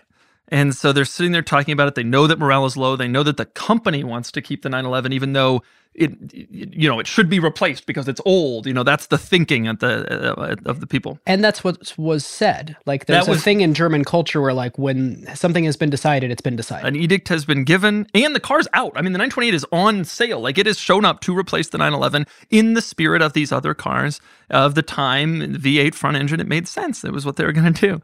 But the morale was low and they knew this. And so Schutz stands up. He's got a marker in his hand. He stands up. He walks up to the timeline on the wall and he draws a line on the timeline all the way onto the wall and extends the 911's timeline, indefinitely, including onto the literal wall. Now, this story, of course, is like the stuff of legend in Porsche, like Peter Schutz, the American CEO, saving the 911 in this moment. And a lot of talk about whether this actually happened. Like, did he actually just draw the line and make the complete 180 in decision? This would be a good story to invent if you needed a morale boosting. Right, especially if you're trying to like boost the reputation of the CEO among the workers. He drew the line, right? And there's a perfect line which is Schutz just looks over at the chief of engineering and goes, "Do we understand each other?" Right. And then he walks out. I always wondered if the story was true. I worked at Porsche 10 years ago and had become friends with Porsche's general counsel in North America.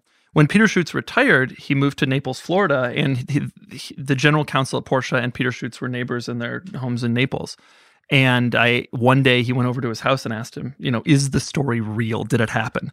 And apparently Schutz said, not only did it happen, but Helmut Bott was grinning like the Cheshire Cat when I drew that line. Like, it was like this moment, like, we're going to do this. And it really, in his words, it really actually was a true story. Wow. That's so great.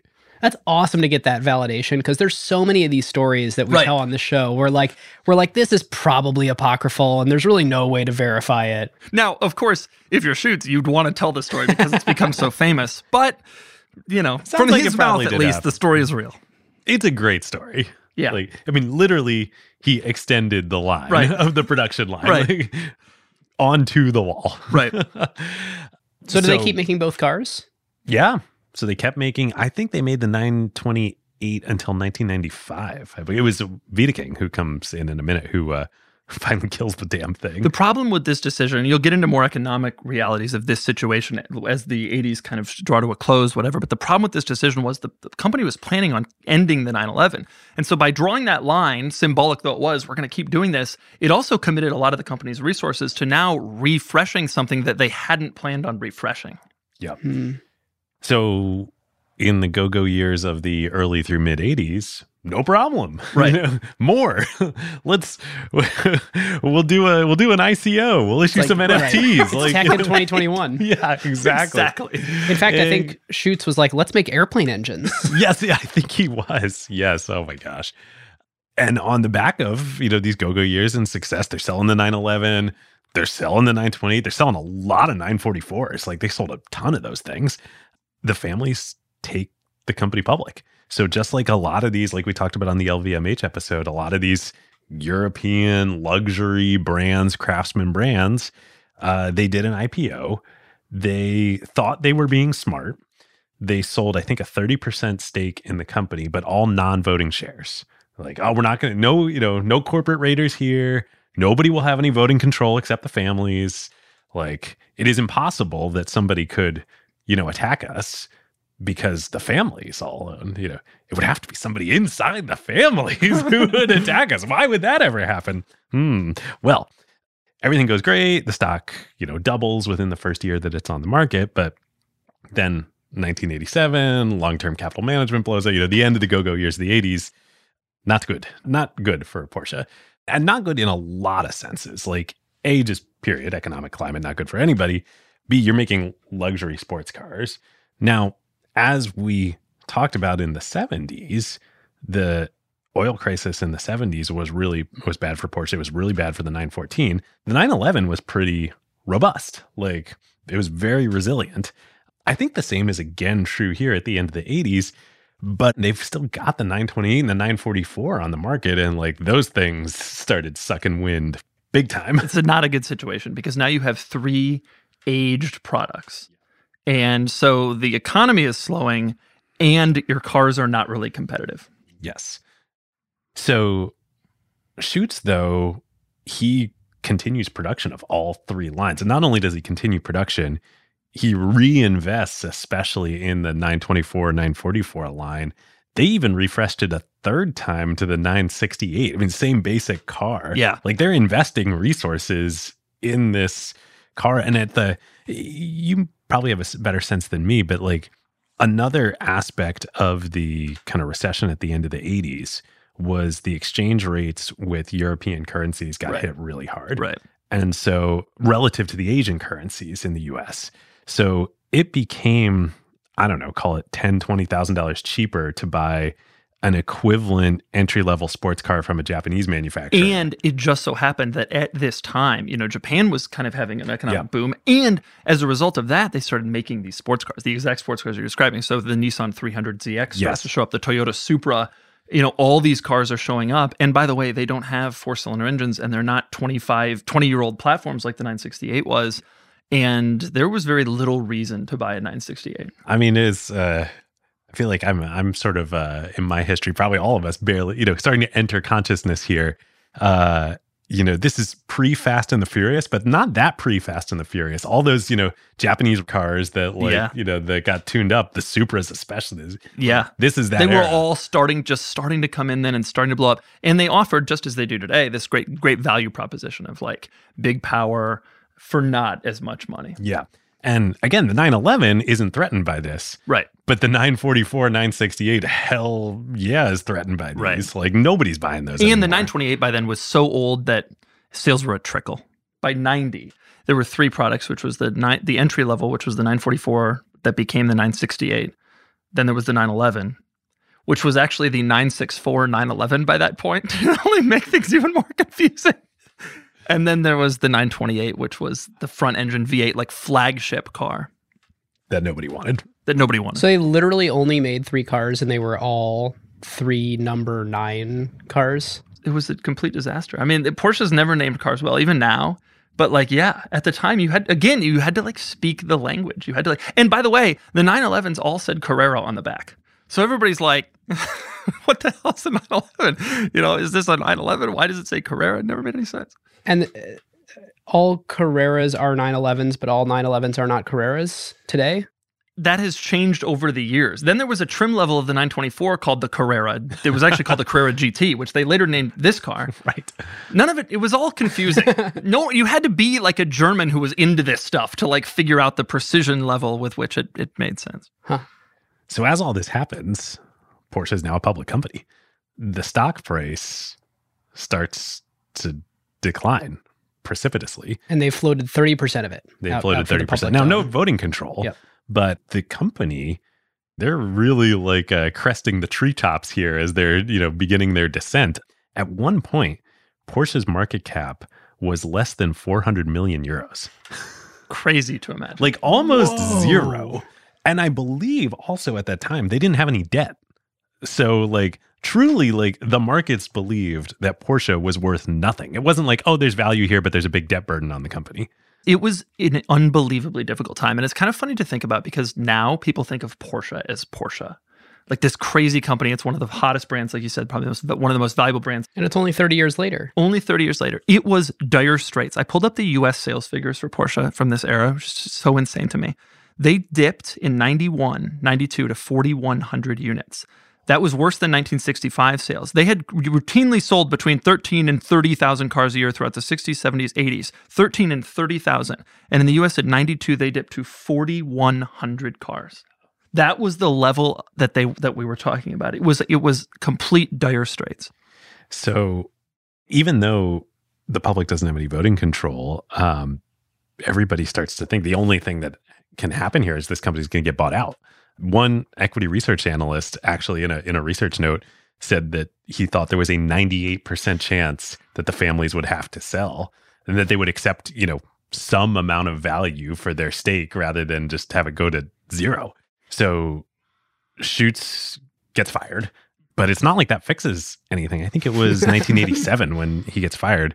Over the next 6 years, they cycle through, I think, 3 or 4 more CEOs. Brutal. None of which really figure it out. There is one bright spot, though, however, which if this were a normal acquired episode, we would just skip, but we've got Doug.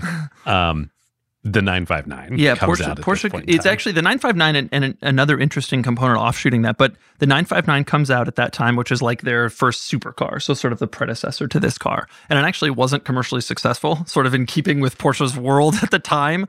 But it was kind of a test bed for some new technology, including 4-wheel drive in a supercar, which has now pretty much become standard fare. The 959 was really the first car that had that. After the 959, Porsche was so desperate, though, that they started taking on projects for other manufacturers. And so it's known in the car world, but not as much in the general world. Porsche built a Mercedes-Benz, which was called the 500e. It was a midsize sedan. Mercedes didn't have the capacity or didn't really want to do it. So they built a sedan for Mercedes. That's in the Porsche factory in Zuffenhausen, in Stuttgart. Who designed it? It was a Mercedes car. So it was a Mercedes E-Class, like a regular Mercedes sedan, but with a larger engine. And Mercedes felt that having Porsche involved would give it some sports car credibility. Porsche literally produced the car. And then Audi did the exact same thing. Audi needed more credibility because they were still kind of a fledgling luxury car brand. They wanted to get into the sports realm because that's where a lot of money was being made. And so Audi came to Porsche and said, can you help us develop a car? And it was called the RS2. And I actually had one and just sold it last year. It was a station wagon. And that was the conditions under which Porsche agreed to build the car. They said, we'll do it, but we don't want you to compete with our cars as a coupe, a sports car. So we build it if you build a station wagon, which essentially touched off the like high performance station wagon thing, which Audi is still known for to this day, more than almost any other thing. But Porsche was so desperate, they even allowed Audi to license their name and put it on those cars. So the RS2 had Porsche brakes, they're branded Porsche. The Porsche logo appears in the badge, like the literal emblem on the side of the car. Porsche was just like, yeah, fine, because it literally kept the lights on in Stuttgart. It's Zuffenhausen. So when you they're say just mortgaging the brand, they were desperate. They were completely desperate. So when you mentioned like the Porsche Mercedes-Benz relationship, that 500e was an interesting thing because around Porsche at the time, there were a lot of ways that it could have gone totally wrong. And I went there and I did a factory tour a couple years ago. And the guy who gave the tour had worked there for like 25, 30 years through this time period. And he said that in his mind and in the mind of a lot of Porsche employees at the time, Mercedes-Benz helped save Porsche. Mercedes could have built that car.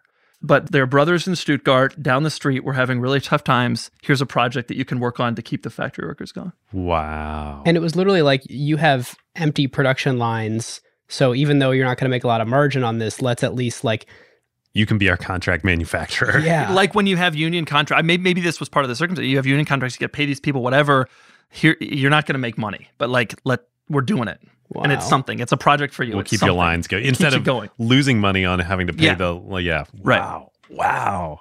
It was a tough era. It was like indescribably tough. And I think this is lost on a lot of younger people who have only seen Porsche in the world of crazy expensive cars and all the money they charge for colors now and all that. There was a period where it almost all came to zero. And not that long ago. Not that long That's ago. what's That's the other crazy. thing. It wasn't like this was in the 50s. Like No. we were alive. This was real stuff. We want to thank our longtime friend of the show, Vanta, the leading trust management platform. Vanta, of course, automates your security reviews and compliance efforts. So frameworks like SOC 2, ISO 27001, GDPR, and HIPAA compliance and monitoring. Vanta takes care of these otherwise incredibly time and resource draining efforts for your organization and makes them fast and simple. Yep. Vanta is the perfect example of the quote that we talk about all the time here on Acquired. Jeff Bezos, his idea that a company should only focus on what actually makes your beer taste better, i.e. spend your time and resources only on what's actually going to move the needle for your product and your customers, and outsource everything else that doesn't. Every company needs compliance and trust with their vendors and customers. It plays a major role in enabling revenue because customers and partners demand it, but yet it adds zero flavor to your actual product. Vanta takes care of all of it for you. No more spreadsheets, no fragmented tools, no manual reviews to cobble together your security and compliance requirements. It is one single software pane of glass that connects to all of your services via APIs and eliminates countless hours of work for your organization. There are now AI capabilities to make this even more powerful, and they even integrate with over 300 external tools. Plus, they let customers build private integrations with their internal systems. And perhaps most importantly, your security reviews are now real-time instead of static, so you can monitor and share with your customers and partners to give them added confidence. So whether you're a startup or a large enterprise and your company is ready to automate compliance and streamline security reviews like Vanta's 7,000 customers around the globe, and go back to making your beer taste better, head on over to vanta.com/acquired and just tell them that Ben and David sent you. And thanks to friend of the show, Christina, Vanta's CEO, all Acquired listeners get $1,000 of free credit. Vanta.com/acquired. So David, this thing that Doug just referenced to me, the money they charge for colors, you can do a thing today where you go to buy a Porsche and their online configurator, and they have the paint from every single Porsche ever produced in history. And so you're like, there was really something about this particular 911 in this year. I really loved this paint. You can pay them something like $15,000 for your Porsche to be in that particular color. It's like a library wine. Yes, that's exactly it. Imagine the Porsche of the 80s, early 90s, like commanding that kind of, it would never have happened. But now the brand has changed so much that like 15 grand for a color, people are like falling all over themselves to do it. Yeah, why not? The other thing that it's emblematic of, which I think we haven't really talked about yet, of what makes Porsche special, is this unbelievable heritage. Like the design language that they use, what the 911 is. You mentioned earlier, they don't really change it that much from, generation to generation. There's this sort of obsession with put something out there and then spend years and years and years, tiny little tweaks and refinements, making it the like platonic form of what it can be. And there's this like obsession with, if you loved Porsche in any given year, we want to make sure that we keep you along for the ride and you can continue to love us today. Right. If you as a child wanted a 911, guess what? It's still around. It still looks about the same, and it's still the same level of desirability that you wanted back then. It's so funny. I feel like the sales cycle for a 911 has got to be 40 or 50 years, right? Like kids fall in love and then you can't really buy one until you're in your 40s or 50s, right? It was always a weird aspect of the brand that like you actually weren't necessarily only marketing to like adults. You also had to market to like people who would cultivate this passion that you knew that would become a thing later when you weren't even an executive or you weren't even working there. But like, that's part of the brand, is like hooking people young and making them feel like this is a cool thing. So Doug, this thing that we're talking about, this idea that if you loved Porsche ever, we want to deliver on that promise today. Do you feel like that consistency has been there since the very beginning, or do you feel like that's something they learned in their like rise from the ashes after this 80s That's period? a good question, but you have to assume they didn't expect, in 1948 that they would ever even be in the position to deliver that, right? In 1950s. Also, like you said, I hadn't quite thought about, but I was planning to tell this story of like, oh my God, Furman wanted to kill the 911. What a dumb idea. But it was like natural. They killed Right, the at 356. that time, the natural thing would have been to kill the 911. Looking back on it, it's insane. But at that time, it seemed like, now all these icons have emerged and all this lore has emerged over the years. But when you really think about, you put yourself in the perspective of those eras. Okay, so Porsche's in this tailspin. The two eras that happen next are both equally amazing. So in 1993, a guy named Wendelin Wiedeking gets appointed as the CEO. Now, he had actually started his career with Porsche in the 80s as all this crazy stuff is happening. He was like a loud voice of protest against all the, shoots and Furman era decisions. He resigned and left the company. They recruit him back in the early 90s to take over as head of production. And he implements the Toyota production system at Porsche, which they must have been like the last auto manufacturer in the world. I don't know if Ferrari uses the Toyota production system, but like this wasn't new technology at this point in time. Right. Like, remember, Porsche is bleeding cash. Being more efficient and more profitable in your operations for whatever cars you can sell is pretty important. He's like the Tim Cook of Porsche here. He gets promoted to CEO. And when he does, speaking of Apple, he kind of pulls a Steve Jobs return-like moment. He cuts the product lines down to just the 911. So this is the right thing that needed to be done, but it's also kind of crazy.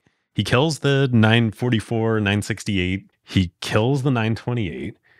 He takes everything back down to just the 911. And like analysts, people like car, magazines ask him, what's your strategy for an entry-level Porsche? And he says, Porsche's strategy for an entry-level Porsche is a used Porsche.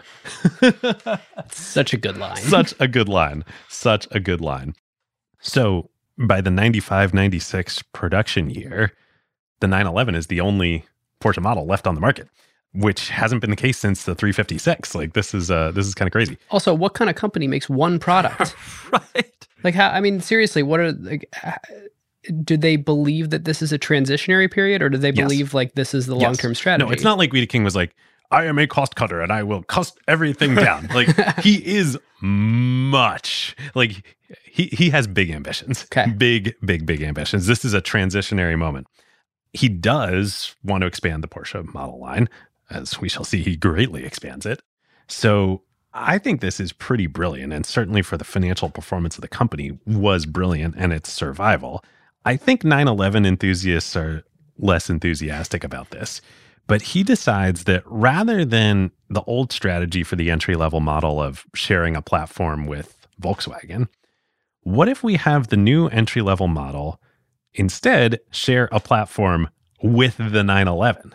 And so what he does is he says, let's take the front end of the 911, of the next generation 911, the 996, and use that exact same front end, same headlights, same hood, same everything, and then made it with a new entry level back end, rest of the chassis of the car, revive the old 914 concept that was so successful, mid-engine, roadster model with a, how would you describe the, it's not a convertible per se. No, it is. The Boxster was a full convertible. Okay. Yeah. And it's also important to point out the interiors were almost entirely shared as well. Oh, the interiors were, like the steering wheel and the wheel, all the buttons. In fact, if you get into a Boxster, which was a 2-seater car, it has a coat hook on the back of the seat because the 911 had a coat hook on the back of it. You can't put a coat in a Boxster. The seat is right up against but they shared everything. Wow. Interesting. So, Doug, what you're alluding to, this is the Porsche Boxster, which becomes a huge success. And I think the reason for it is that it genuinely is, to anybody looking at it, like, this is a Porsche. Yeah. Not that stupid quote that Furman had of like, this is for people who don't want a 911 and don't care about performance. This is like, no, this is a freaking Porsche. It shared the design language. And I think Wiedekind's thought was, the entry-level Porsche has always been looked at as a second-class citizen, like Furman literally said, which was true. I mean, everybody thought it, but he said it. How do we make it not look like a second-class citizen? And the answer is, make it look like a 911 and make it literally share. I mean, it didn't even just look like it. Literally had the same fenders, the same, headlights and hood. And also from a production and profitability and operation standpoint, this is so great. You're now sharing so many components, not with another auto manufacturer, but with yourself. Right. So, Doug, what's the difference then at this point in time between the 911 and the new Boxster? The thinking was that they would continue to move the 911 upmarket, more expensive, more power. So the Boxster comes out in 97 for the 97 model year, and it was a huge deal. I mean, it was on the cover of every car magazine. The whole Porsche has a new car. This is incredible. It had 200 horsepower, and the 911 of that era had about 300. So it was a significant difference. Plus, the 911 was just more of it was bigger, it was wider, it was faster. It was more of a muscle car. Is it fair to say that then, and I think maybe even especially now with the Boxster and the Cayman is the hardtop model of the Boxster, it's also a different kind of experience philosophy. And it has, over time, it has evolved even more significantly from 97. Now the 911 is kind of playing more of a luxury car, like touring car role almost, where, with the special colors and the stitching and all that. And it seems like the more Porsche has focused more of its sort of true sports car efforts on the mid-engine cars, as they call them, the Boxster and the Cayman. Yes, it's the entry-level Porsche for sure. But it's not like you feel like crappy if you're buying one. You're like, right. I'm buying the best version on the market of this particular product. And it was mid-engine again, so arguably it was the correct place for it. It felt like a true Porsche sports car. For the first time, Porsche's, entry-level car felt like that in decades. Yeah. So Wiedeking has this awesome quote about the strategy for this. We didn't want to flee from the competition into higher prices, meaning like not be in the entry-level market at all. He says, we don't want to be Germany's Ferrari. We don't want to be a big fish in a pond that's shrinking, but rather a growing fish with more room to move in a larger lake. I feel like Wiedeking and Don Valentine of Sequoia Capital would be like brothers in arms here. Like they're targeting big markets. That is the strategy. But they're targeting them in a Porsche way. So Wiedeking, I don't know how much this was his thinking all along or that he was just emboldened by the success of the Boxster. He really means it. He gets into SUVs. And this, I even as like a teenager at the time, I not being that much of a car guy, but I just remember people being like, Porsche's making an SUV. Have these people lost their freaking minds? Like who on earth would buy a Porsche SUV? Also, I got to say, maybe all cars were kind of ugly in this period, but I remember when I looked at the first Cayenne, I was like, so it's like a Toyota? It wasn't the most attractive car. There's no question about that. Everybody hated the design language. And you know what? It's been 20 years. It has not grown on me at all. Yeah, the Macan looks really good. The new Cayennes look great too, honestly. Ever since they redesigned it in 2011. But those early Cayennes, you see them now and you're like, still ugly.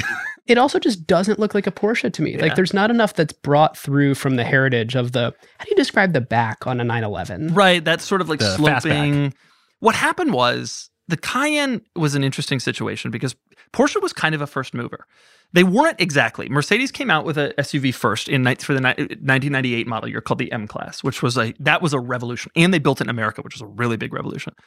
BMW came out the X5 in 2000, and that was also a revolution. The M-Class, Mercedes never had the sporty pretense that BMW did, so that car was just for suburban families. The BMW X5 actually had to be sporty, and it was like, oh, so not only can luxury brands build SUVs, but they're sporty. So Porsche comes out in 03. I mean, they beat Audi. Audi didn't come out with an SUV till 07. Porsche was there, like early. So, but the problem was Porsche had no clue. Because they were early, they had no clue what to do. And so I remember at Porsche, when I worked there, talking to some of these people about the early Cayennes, Porsche literally didn't know what to offer in an SUV, to the point where they actually legitimately asked some of their American employees, do we need to offer gun racks as an option for the American market? They just didn't know. They literally, they were only building sports cars, and they had no concept of like what people would want, and what the early Cayennes had an optional spare tire on the back, like Jeep Wranglers do. Like you could get that, and you still see them driving around in it. Part of this was a cultural, German thing for sure, but like not understanding America. But I don't think anybody understood. Like, I don't think there were any super expensive SUVs on the market. The only ones were Land Rover, but they were focused so far on off-roading. But part of the reason the Cayenne was ugly when it first came out is because Porsche decided, we're Porsche, we're going to do it best. And so they come out with an SUV that is both amazing on-road and off-road. And the early Cayennes actually have an unbelievable off-road capability. They have a 2-speed transfer case. They can go high-low gearing off-road. They have air suspension that can lift them up and lower them. They had all this off-road hardware that, like, you would never put in a luxury performance SUV now. But because Porsche didn't know what customers would want, they decided to give them everything. And so the result was, it was a big, bulky, heavy car to carry all this hardware. And so it looked, it just wasn't, it wasn't executed that well from a styling perspective. But from every other perspective, it was a hit. Yeah, I think a few things to say about it. There wasn't anything else that was like I can spend $100,000 on an SUV. Right. This was before the days of an Escalade even. Cayenne came out in 03. Escalade came out in 99. So it was the Escalade but was Escalades ahead. were like 40, 50 grand, right? And they were just, at that time, they were just Tahoes that looked nice. Like now Escalade has become a real thing. But at that time, it wasn't. Porsche was really pushing into some new territory. Yeah. Like, it was a crazy decision. And SUVs were becoming so important in America. I think there were just like a lot of wealthy people out there and a lot of status focused people that were like, yeah, there's an SUV I can spend $100,000 on. Like, boom. Hell yeah, take my money. And also there's a practicality of, I kind of need a minivan, but I don't want to drive a minivan. And so I'm driving this new emerging class of SUV. But if I have money, I kind of want the Porsche version of that thing. And Porsche must have been thinking, hey, we've got all these customers who love our sports cars, and we have this brand name that's always been associated with performance. How else can we hook these people? They have families. Right. And so, and by the way, with those families, they're buying an X5. And it's like, why don't we? Right. Yeah. And the danger here, if you're at home and you didn't know how this ended and you were a smart business person, you'd be thinking, well, this is going to borrow against their brand equity. Right. Like, this is going to drain the bucket, not add new love to the brand bucket. And the magical, incredible, amazing thing about Porsche is they have doubled down on this strategy. It has become a huge part of their business. They generate a ton of margin on the SUVs, and it has not borrowed against their brand equity. Yeah. It has increased the love for the brand. I think because at the same time and just before, they had given a huge shot in the arm back to the performance with the Boxster and the 993, 911, and then also done the SUV, which they partner with Volkswagen with Ferdinand Piëch. It kind of makes peace between the two so companies. Piëch is running Volkswagen at the time, comes out with the Touareg, which was Volkswagen's SUV, and that served as the basis for the original Cayenne. Really? Yeah. Porsche starts a whole new production facility in a new part of Germany in Leipzig to make it. And then ultimately, shortly thereafter, makes this car. The Carrera GT. At the same production facility. That's right. They were built in the same place. And, I think that goes back to the point you just made, that Porsche, the SUVs, yes, you'd think you come out with an SUV, it destroys your brand credibility. We've seen this with Maserati come out with all these sedans, and now nobody wants one. But Porsche always made sure to be making other cool stuff and to keep coming out with other cool stuff, reinvest in the performance, like you said. And so they used this new factory that Cayenne was built in to also create this supercar. And that was important. It really showed people, hey, they might be making an SUV, but they're also making this. So they're legit. For they're people who still are just listening to the audio, this is the Carrera GT sitting behind us. The Carrera GT. So, okay, we've alluded to this amazing machine behind us. Like, what is this thing? The Carrera GT, in my mind, is the greatest driving car ever built. And a lot of people actually say that. It's not objective by any means, but a lot of people who have driven, this and a lot of other cars kind of feel that way about this car. It was a true analog supercar, which means manual transmission. There's very few driver aids in this car. Like you'd get in a modern car, stability control, traction control, that sort of stuff is either non-existent or heavily dialed down.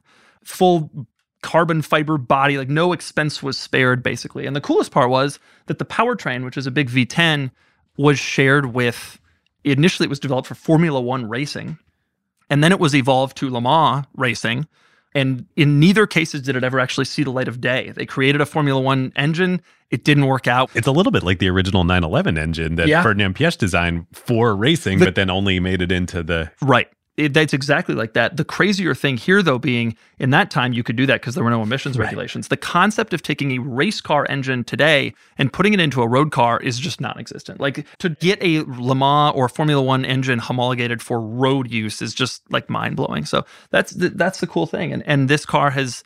it originally came out, in this era and was thought of as cool and special and whatever, but its legend has sort of grown since then as sports cars have moved away from some of the things that made this car so special, specifically this analog feel. All exotic cars now are automatics and hybrids and all that sort of thing. And this was kind of the end of the end.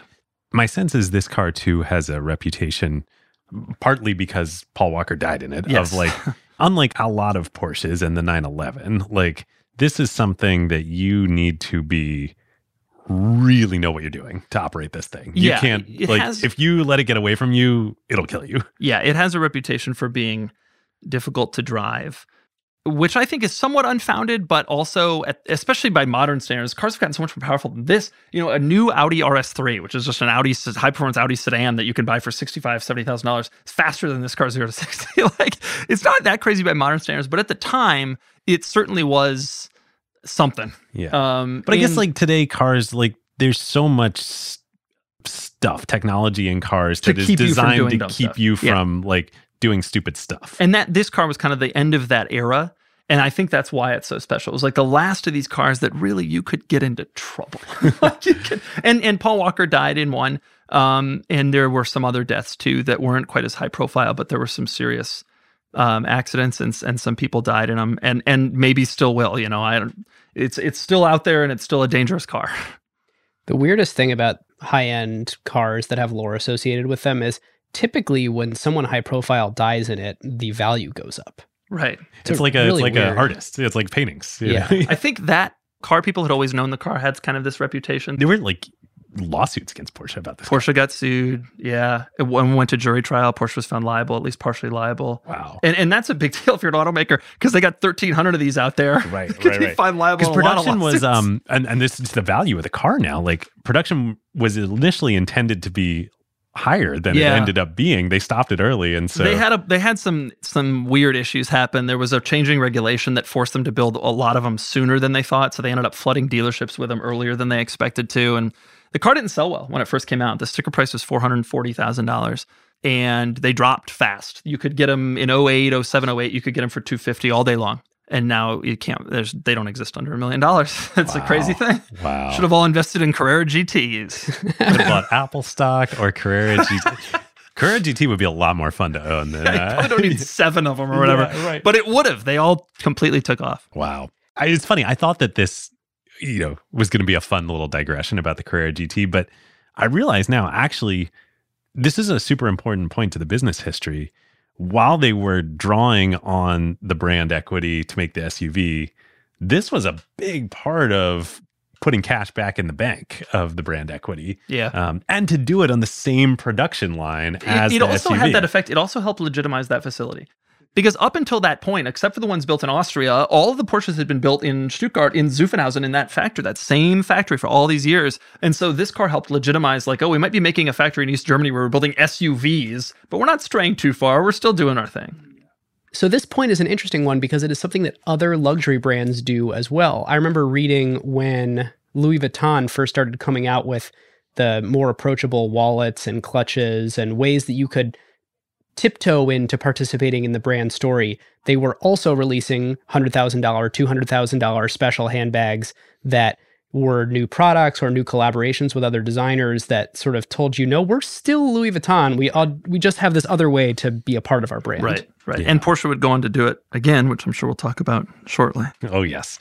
So on the back of this like incredibly bold plan and turnaround and success by Wiedeking, I mean, he becomes a legend, and Porsche goes from death's door, less than 400 million euro market cap when he takes over, to by 2007, Porsche's market cap is 32 billion euros. Crazy. A better investment than a Carrera GT, in fact. So they never had to have any like help once they scraped that bottom of whatever it was, $400 million market cap. Nope. From 400 Porsche million is euro. saved. It will be independent forever. The families will never have to sell. That equity research analyst can eat his words. No, not quite. There's another chapter to the story. So that's 100x market cap growth. Is that right? Did you say 300 million to 32 billion? Yes, that is 100x market cap growth in a decade. Occasionally there are these 100-baggers available in the public markets, and like you only know about them looking backwards, but like it's crazy. You don't have to be an early stage venture capitalist to find these. They exist elsewhere. And it was Porsche. Sometimes. Porsche. And it was Porsche of all things. Of all things. I suspect in most of these cases, though, to take advantage of it, you would have had to have kind of been insane. Like to have invested in Porsche at that point, even if you been had nuts. told a person in 1993, hey, this guy's coming in, he's gonna kill the entry-level stuff, go back to doing entry-level stuff, and then do an SUV, you'd be like, how do I get out of this stock? Like, where do I especially because he was the fourth CEO or whatever. Right. And it wouldn't have, I don't want to be any part clutching at straws, it would seem. But it's like buying Amazon in 2001 or 2 when things looked the absolute bleakest. Like that's how you could have gotten a 100-bagger in the public markets, maybe even 1,000 at this point. But like, come on, who would have actually done that? Yeah. And the 32 billion euro market cap, it's not crazy because by this time, Porsche is doing almost 2 billion euros a year in operating profit. Turns out these SUVs and making only supercars is a very profitable, a lot of margin there. And China was starting to take off at this time too. So the final sort of chapter to the Wiedeking era on the production side was the Panamera, the sedan. Porsche makes a sedan. Now, Doug, I'm curious your thoughts on the Panamera. I'd always also been like, Porsche made a sedan. It's kind of weird. It looks kind of weird. I think from doing the research now, I think a large part of the intention of it was to really target the China market. And it became successful globally too.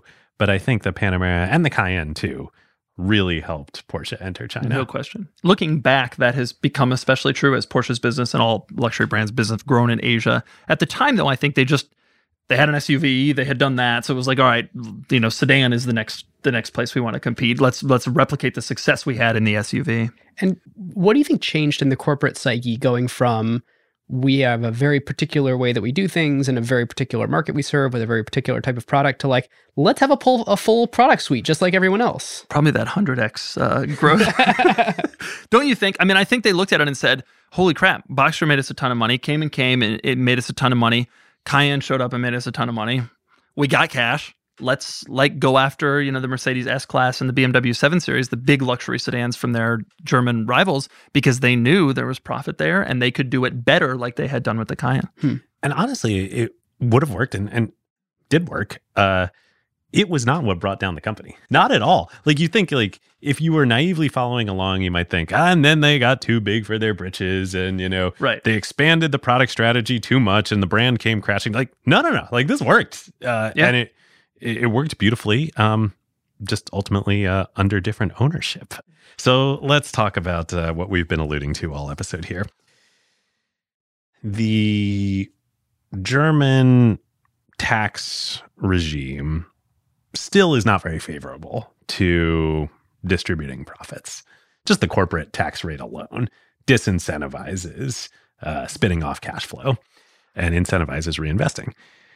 At this point, under Wiedeking, Porsche is doing everything they possibly can to reinvest in new models, new lines. Like they're building a new production facility. What more could they do internally with all the money they're making? They can't do anything. So they start looking around for other places to put the cash.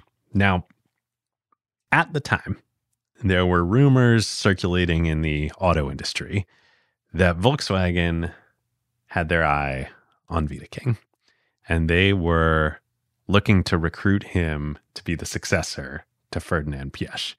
We're now in... Worked the first time to pull the Right. best guy over at Porsche over. Let's do it again.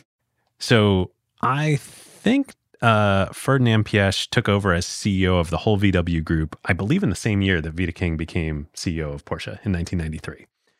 Ferdinand's obviously much older, coming towards the sort of twilight years of his career. You can see how this would make sense if it were true. Whether it's true or not, I'm sure Wiedeking gets rumors of it. Wiedeking's really, kind of feeling himself here at Porsche, right? Like he's hard to imagine a better run. He gets the idea. He kind of has like a sort of Justin Timberlake social network moment of, $1 million isn't cool. Billion, what's cool? $1 billion. Being the CEO of Volkswagen isn't cool. You know what would be cool? If we at Porsche bought Volkswagen. I'll become the CEO of VW Group when I buy you. Remember, though, Ferdinand Piëch is chairman and CEO of Volkswagen Group. He's also a Piëch.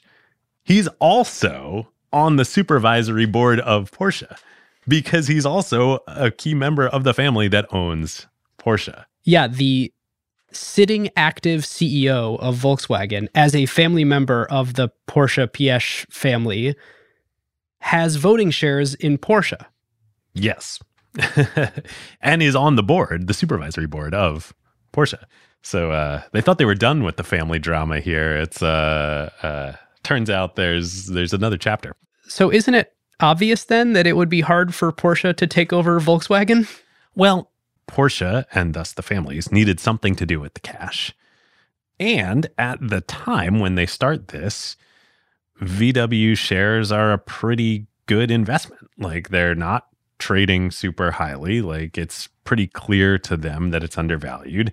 And VW is a critical partner to Porsche. So I believe, certainly to the public and probably also to the families, Wiedeking positions this as like, hey, we're deepening the partnership. They don't announce like, hey, I'm trying to take over VW, out of my seat at Porsche. September 2005, Porsche spends $4 billion to acquire 20% of the VW group on the open market. It's kind of little creeping takeover vibes that you alluded to in the intro. At this point, Wiedeking and Porsche's CFO joins the Volkswagen board. And then they keep buying shares, but using another patented Bernard Arnault technique.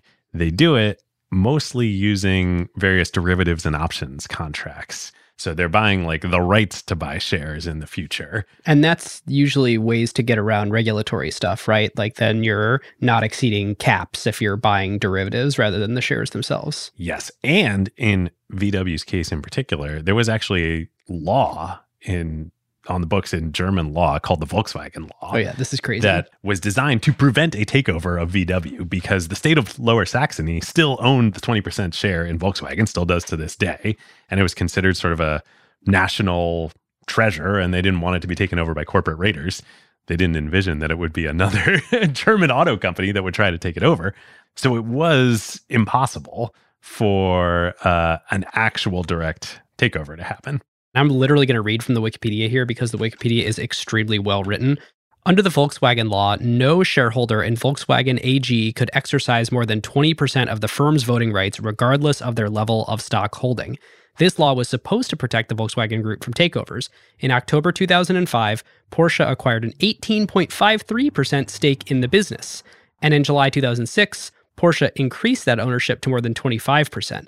Yes, and part of the reason this all was able to happen is there was a lot of speculation that this German Volkswagen law would be illegal under new EU regulations. In 2007, Wiedeking creates a new, separately publicly traded holding company for the family's ownership of Porsche. So there's still the Porsche operating company, the old Dr. Ingenieur AG. AG operating company. There's now a new holding company that owns 100% of the operating company and the VW shares that they've been acquiring. And this is Porsche SE. Porsche SE Holding.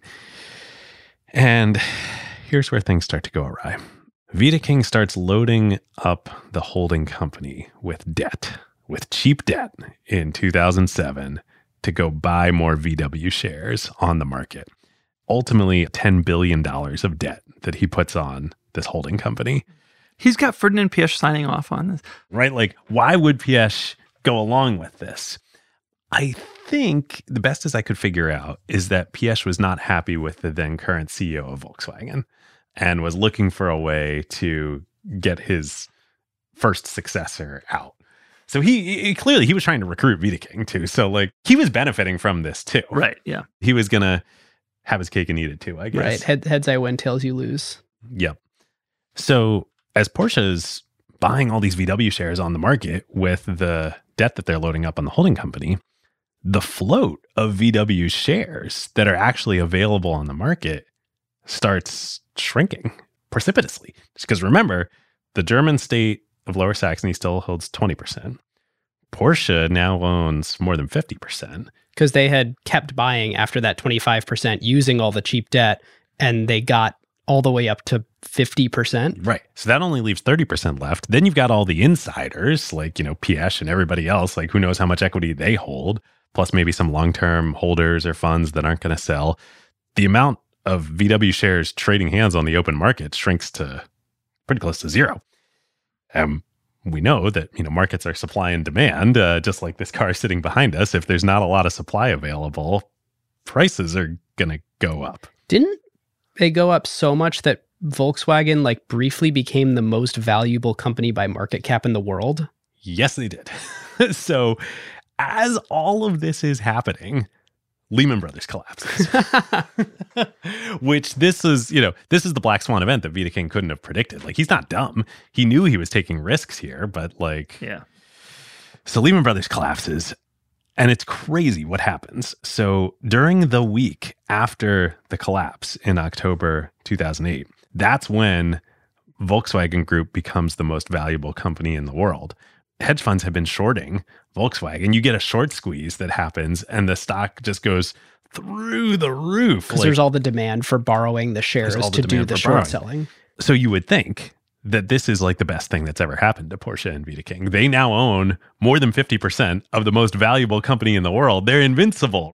I believe the threshold that they needed to get to was 75% in order to consolidate VW's financials into Porsche. And so they had announced that their intention was to buy up to that threshold and to get there.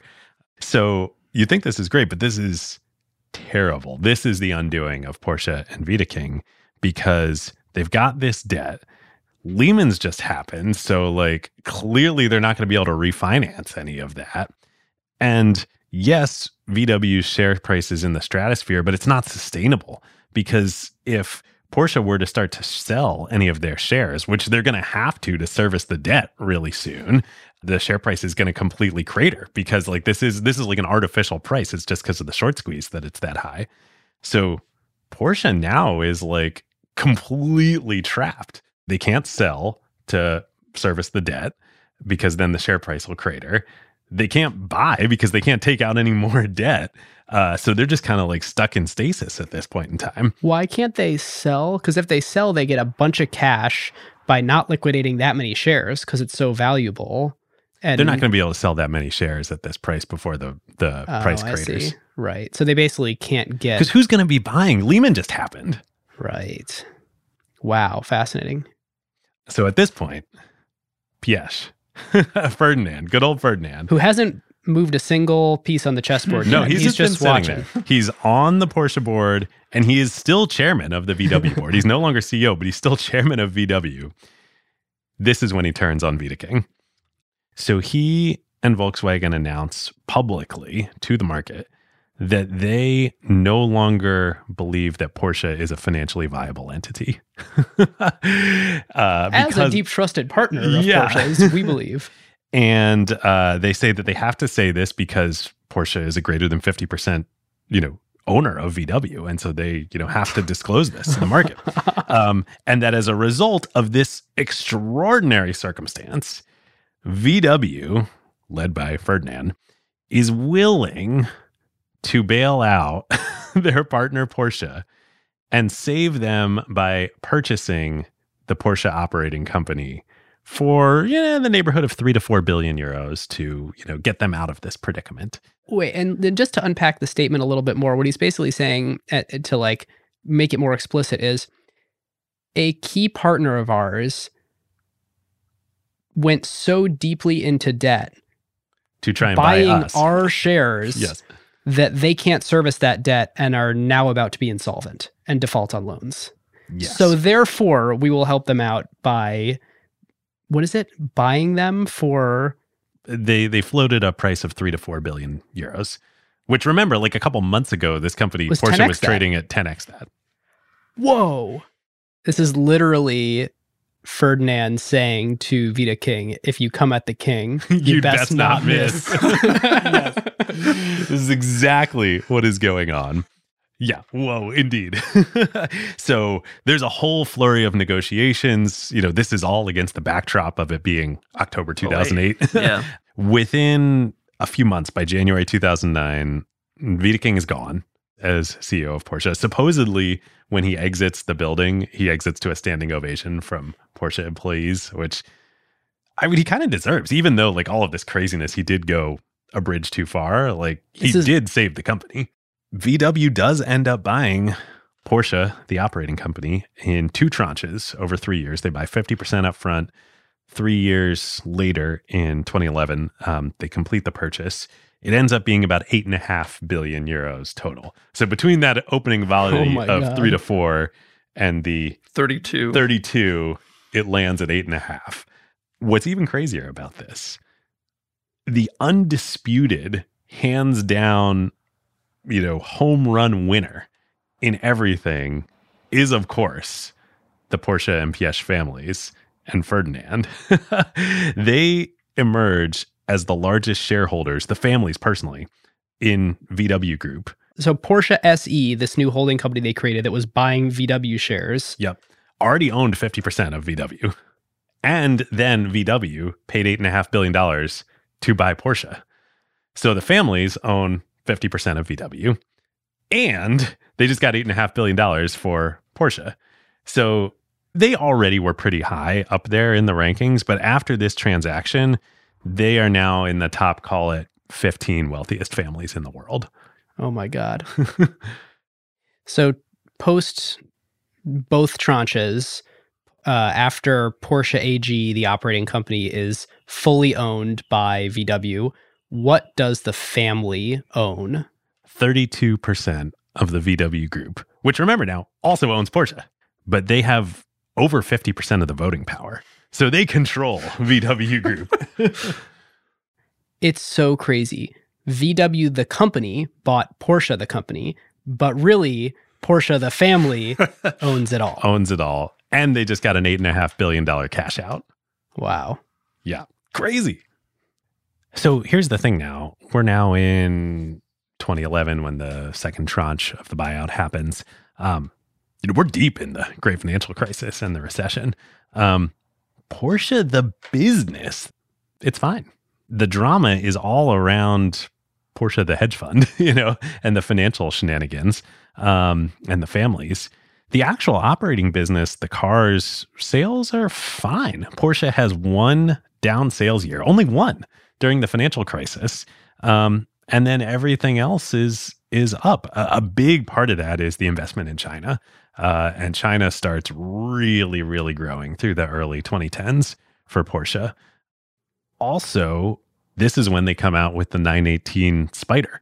Their next supercar at this moment in time. There's all this, Porsche is now owned by VW, and consternation. They're like, yeah, we can still make the best cars in the world. Yeah. And the 918 helped to introduce plug-in hybrid technology, which Porsche knew it would be going in that direction. And so the 918 was like example we were talking about before of how they covered the Cayenne with the Carrera GT by saying we're still doing this. The 918 helped them say, hey, we're going to make hybrids, which is viewed as this cheap, like little car, the Prius. And so you think of, well, here's a hybrid, and we're going to do hybrids, but we're going to start top down with this crazy, crazy supercar.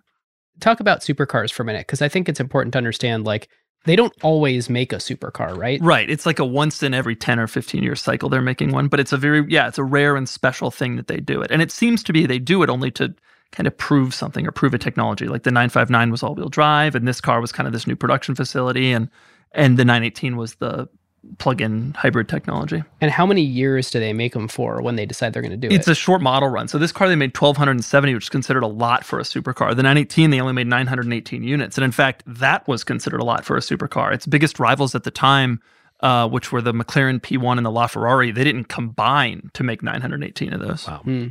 But the 918 Spider is what, a $2 million car these days. Yeah, it was new. It was like 900 or so, maybe $1 million after you got a bunch of stuff, and it's double. It's done well. All the supercars have done well. Well, I'm sure you'll talk about this in a minute, but Porsche is the master just of like, there is a base price, but you're not going to spend the base price. You're going to spend like 40% more than the base price. But even if you figure the base price was like $900,000, they made 918. You do the math.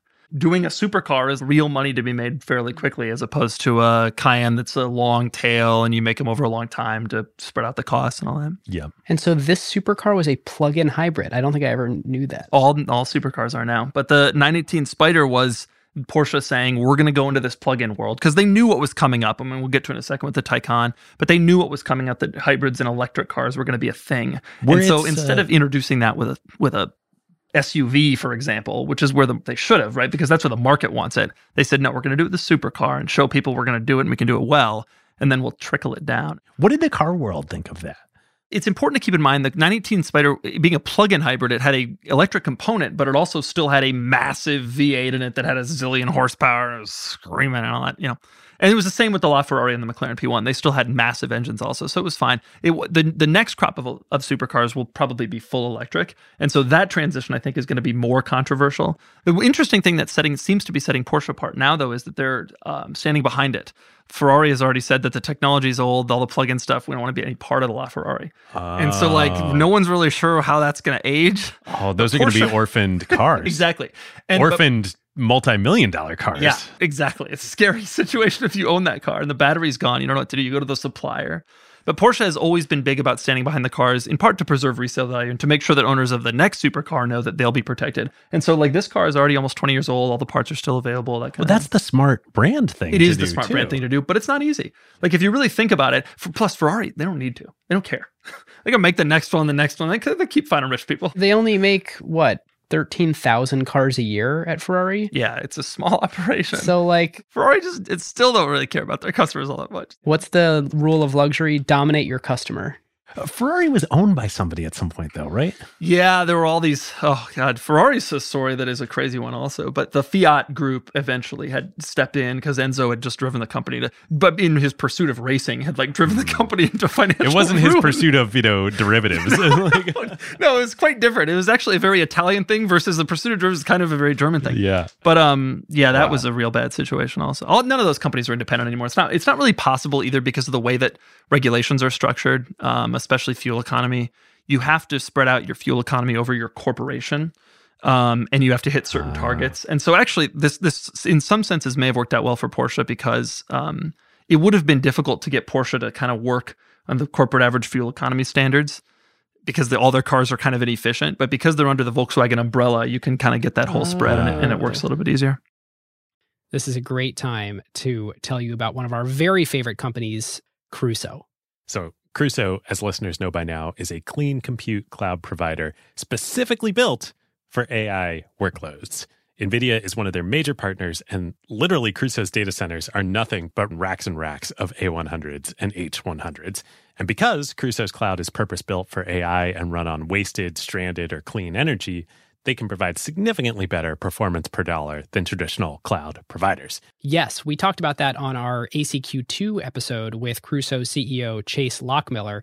The other element that makes Crusoe special is the environmental angle. Crusoe, of course, locates their data centers at stranded energy sites. So think oil flares, wind farms that can't use all the energy they generate, etc., and uses that power that would otherwise be wasted to run your AI workloads instead.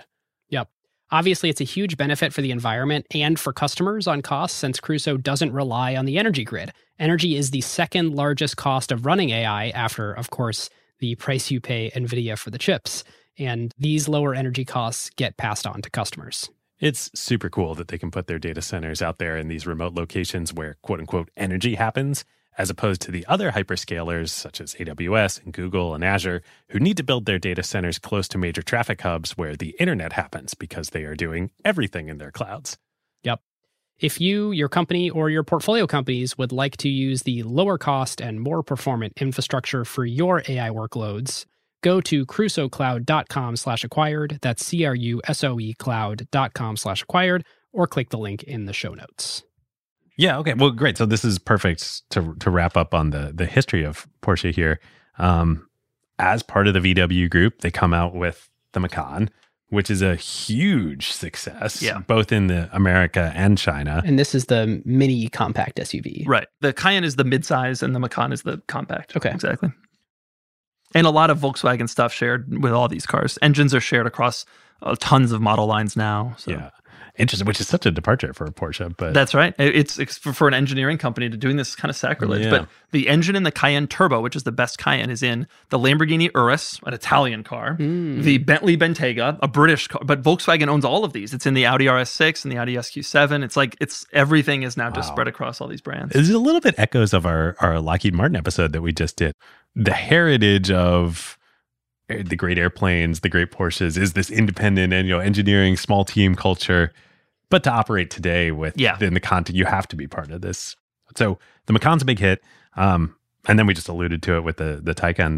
The Mission E is the concept that they introduced in 2015. So pretty early. I guess the Tesla Model S came out 2013, 2012 model year. So Porsche was pretty early with the concept for Mission E. Yeah. Not everybody was sure that was going to catch on. Electric vehicles, I don't know. I don't know. And a lot of people were slow as a result. Yeah. In fact, entire nations were. Japan is 5 years behind everyone in electrics. It's the weirdest thing. It's like they just woke up last year and were like, oh my God, this is going to happen. In the car world, I mean, at least 5 years behind. Toyota just came out with their first electric car yesterday. I'm not exaggerating. It was 8 weeks ago. Wow. We got to talk about that another day on Acquired. How did that happen? I mean, how did that happen? They were the forefront of hybrids. Totally. The Prius, they invented it all. And now they're electric, I don't know. They're still waiting and seeing on electric. Wild. So the Taycan comes out. It's a very phenomenal car. I think people are a little unsure at first, but then it's super well received within 3 years. Yeah, no, it's been well received. It drives like a Porsche, which I think was everybody's fear about an electric car, that you'd lose the engine sound, you'd lose the feel of it. But the Taycan does indeed drive like a Porsche. Why do you think they came out with a sedan first? It was a mistake for sure. Yeah. Yeah. I think probably because development started about when they started Mission E, and that was in 2015, and sedans were still a big part of the market. But most brands now that are coming out with electric cars as their first car are coming out with SUVs. You look at Rivian, pure SUV and truck, Hummer EV, there's a ton. I think Porsche made a mistake. Yeah. But relative to the other traditional auto manufacturers, I get the sense Porsche, you got to be in the top tier of best positioned for an electric future. Yeah, no, absolutely. And they'll continue to innovate. There's an electric Macan is coming soon, so they say. And so it'll be fine. And Taycan, I mean, one could argue that Porsche needs to come out with an electric sporty car first because if you come out with electric SUVs, that's your first one. It's They have no plans for an electric 911, right? I mean, that's what sure they would tell you if you asked them. That's what they would say. But let's be honest here. It's the future is electric. There will be electric versions of all these cars, and probably within our not so distant lifetimes, they will be purely electric. Interesting thing about the Taycan. So you mentioned the next supercar will be, an all-electric one. I haven't driven in a Taycan.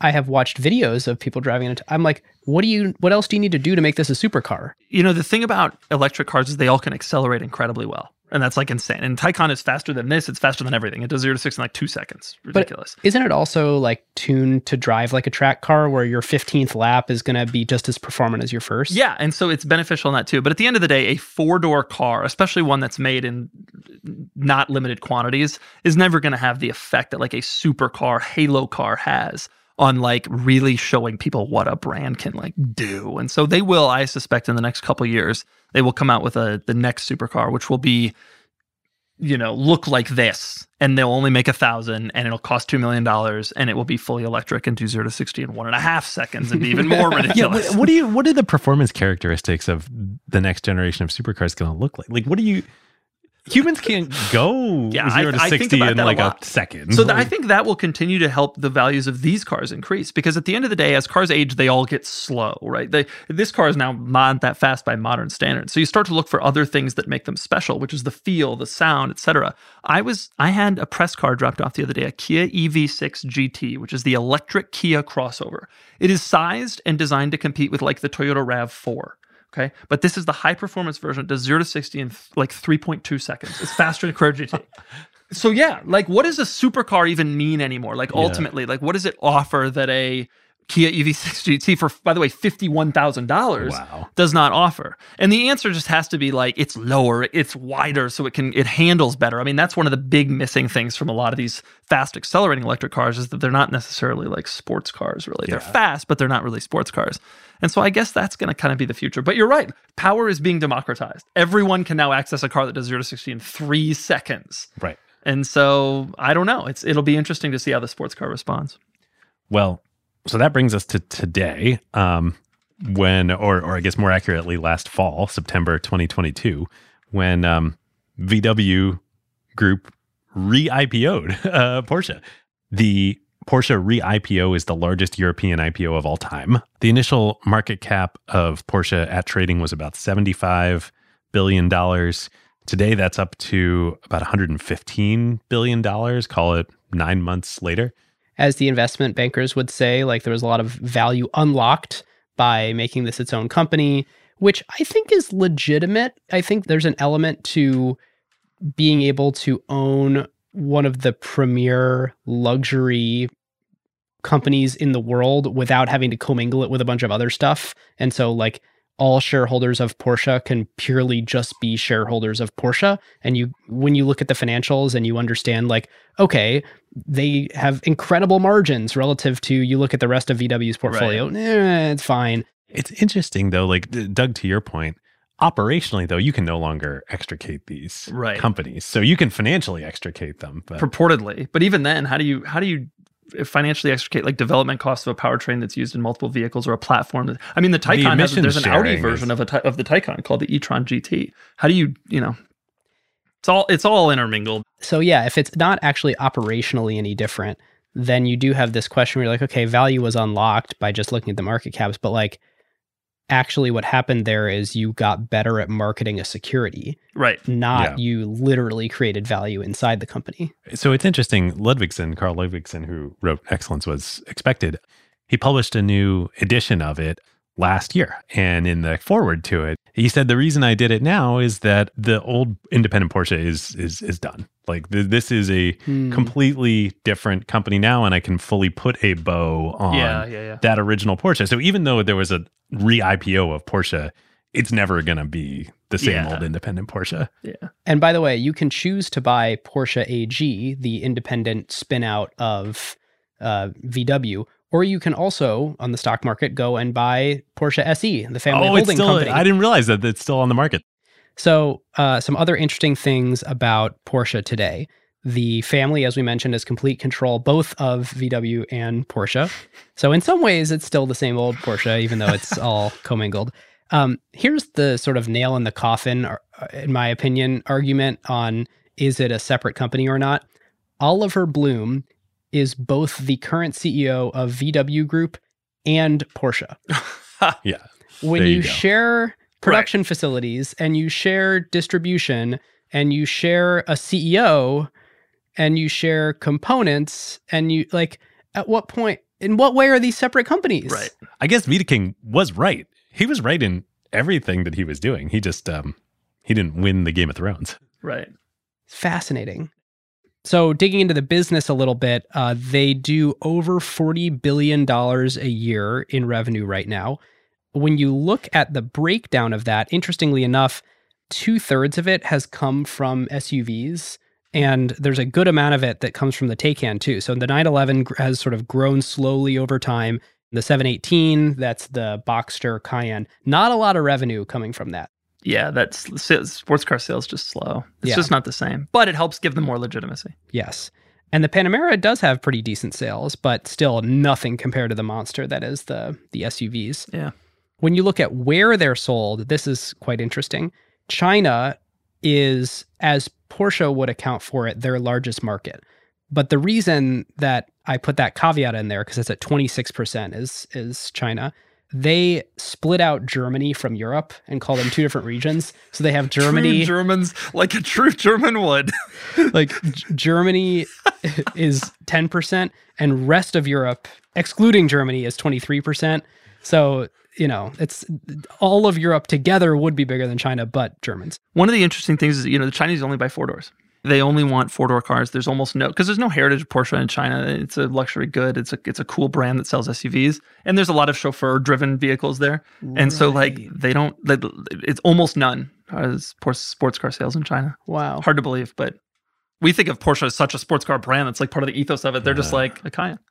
Right. Wow. Yeah, I mean, we're used to it now, but I remember the first time I was seeing Porsche SUVs, it's like, well, that's a sports car brand. This is weird. Right. But for them, they never had the sports car brand, so it's just like normal. It's crazy. North America is very close to China. It's 24% in terms of sales, and then the rest of the world is about 16%. So interesting thing when you start to look at both the amount of cars that they make now, because it's huge, and the margin structure associated with that. So last quarter, they delivered 80,000 cars, and that's growing about 20% year over year. So that's quarter they delivered 80,000 cars. Yes. Wow. So last year, they delivered about 350,000 cars. Man. So this really is Crazy. a scale organization at this point. This is not Ferrari. This is not Lamborghini. These are mass manufactured vehicles. And I know they would say, oh, we're not a mass market thing, which is true in some ways when your average selling price is $110,000. But like, if you're making 350,000 of something, that's a mass market brand. Yeah, it's interesting. I compared the brand to Rolex earlier. I think from a brand perception, that's true. But from the operations of the company, it really is, it's Louis Vuitton. Like, Louis makes a lot of stuff. This is the correct analog. So I had this in my notes much later, but I want to bring it forward right now. Porsche is Louis Vuitton. Ferrari is Hermes. Yeah. And I think that this whole time, while researching, I just had this like broken thing in my brain where I was like, how do they make so much stuff when they're Hermes and they're not Hermes? Yeah. They were once Hermes, but as soon as they started making the SUVs, that's not who they are. They have tiered access to luxury, like different luxury products with a shared brand that unifies them. Which is funny because people see it as such a high-end brand. It's almost like the SUVs have managed to like get under the radar of the people who buy the sports cars. And the sports cars still have this elevated viewpoint, even though you can actually go to a Porsche dealer and lease a Macan for, I don't know, $750 a month, whatever it is, Right.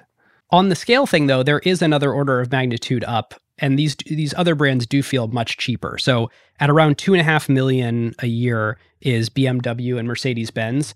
And it does feel like Porsche is in a much different class than BMW or Mercedes-Benz in terms of the sort of hoity-toityness associated with it when you get to drive it and you get to own one. And I think that clearly shows. And the question is, if they made 10 times as many Porsches, would we all feel the same way that, oh, it's just a BMW? Probably. Like there should be an inverse relationship between scale and brand perception. But they have managed to find this like mismatch, or like, to your point, it's like skating under the radar, where they are able to make a lot of SUVs and still maintain what they have. And the question is, for how long? Right. Or at what scale? At what scale? What if it doubled again? Like, it's interesting about BMW because if you think about it, if you saw Porsches as often as you saw BMWs, would it be special? Of course, the answer is no. So what do you think the average selling price of a Ferrari is across all their? $250. $330. Oh. That's insane. That is insane. 3X Porsches. ASP. 3X Porsche. How many Ferraris are made every year? 13,000. 13,000 versus 350,000. Yes. It's so funny because the enthusiast world, there's often are you a Porsche person or a Ferrari person? Like, they're not really. Right. These are two very different beasts. Yeah. And it's fair to be like, are you a 911 plus supercar person or a Ferrari person? But the rest of Porsche shares the name Porsche, but is a completely different thing. Right. Yeah, they're nowhere near each other.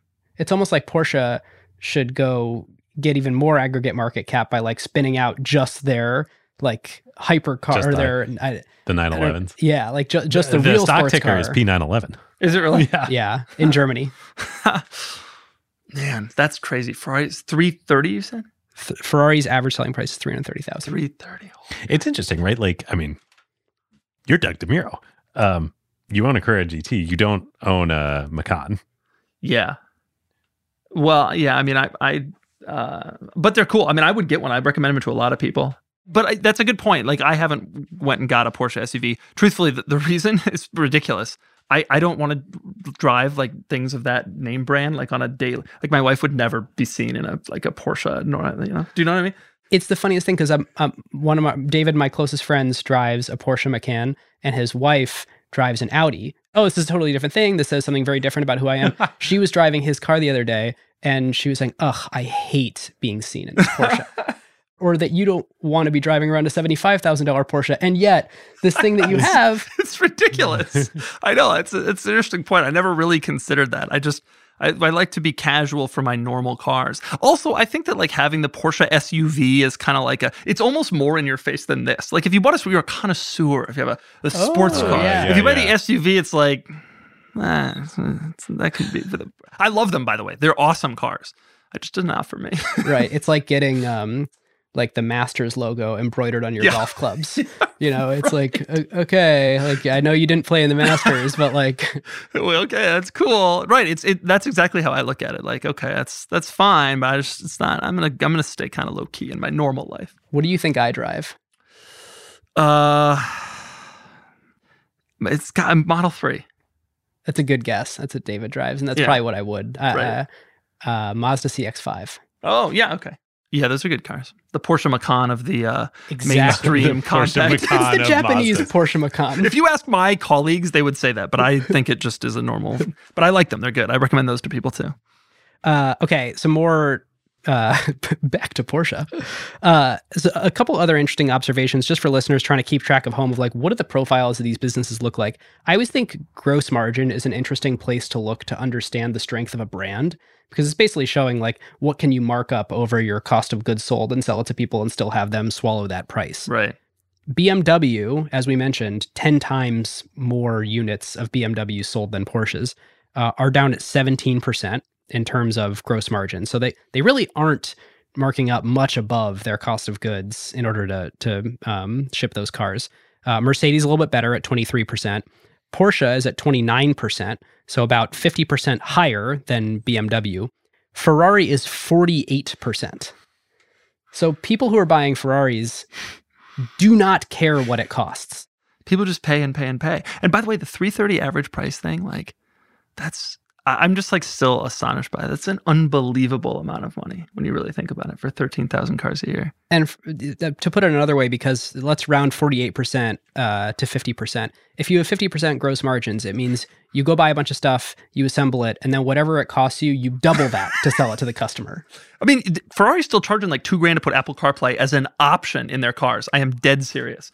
Like heated seats are like $800 extra in Ferraris. You get the idea. Yeah. Ferrari options list will go crazy. So, switching gears but staying on gross margins, because David, you brought up LVMH earlier. LVMH's gross margins, 68%. It turns out you can mark up leather way more than you can mark up cars. Interesting.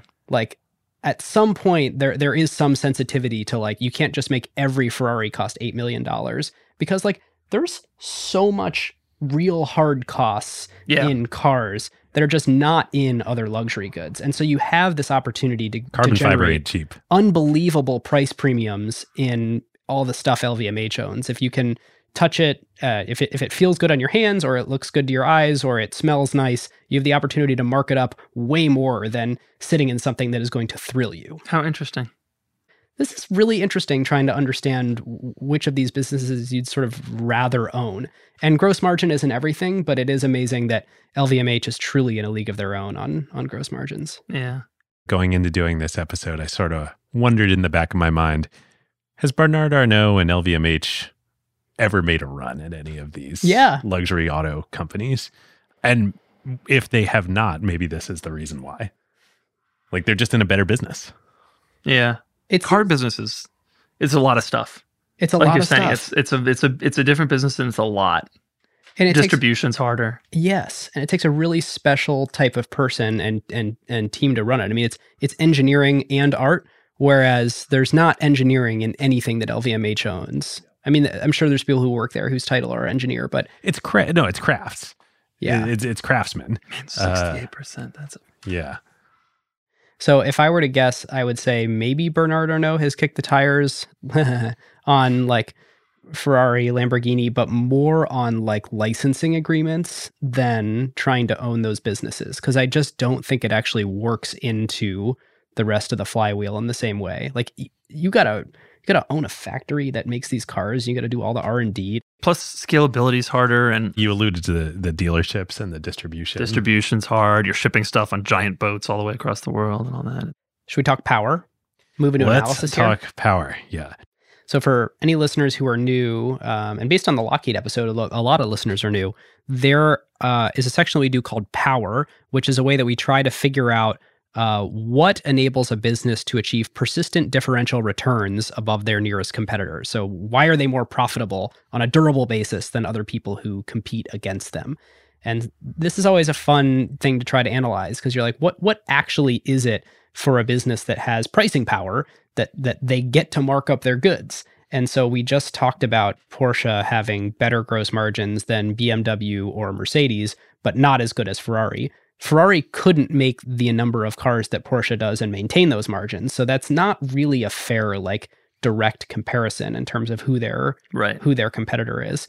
But BMW also makes 10 times more cars. So that may not also be the right comparison. And this, I think, is an interesting point, which is Porsche's kind of in a league of their own in making the number of cars that they do. It's like this magical sweet spot where they get to be a luxury brand without making so few things that you can barely, even work with the company. Yeah, they definitely, especially relative to Ferrari, have scale economies being part of the VW group. Right. That they can be in SUVs in a way that Ferrari can't.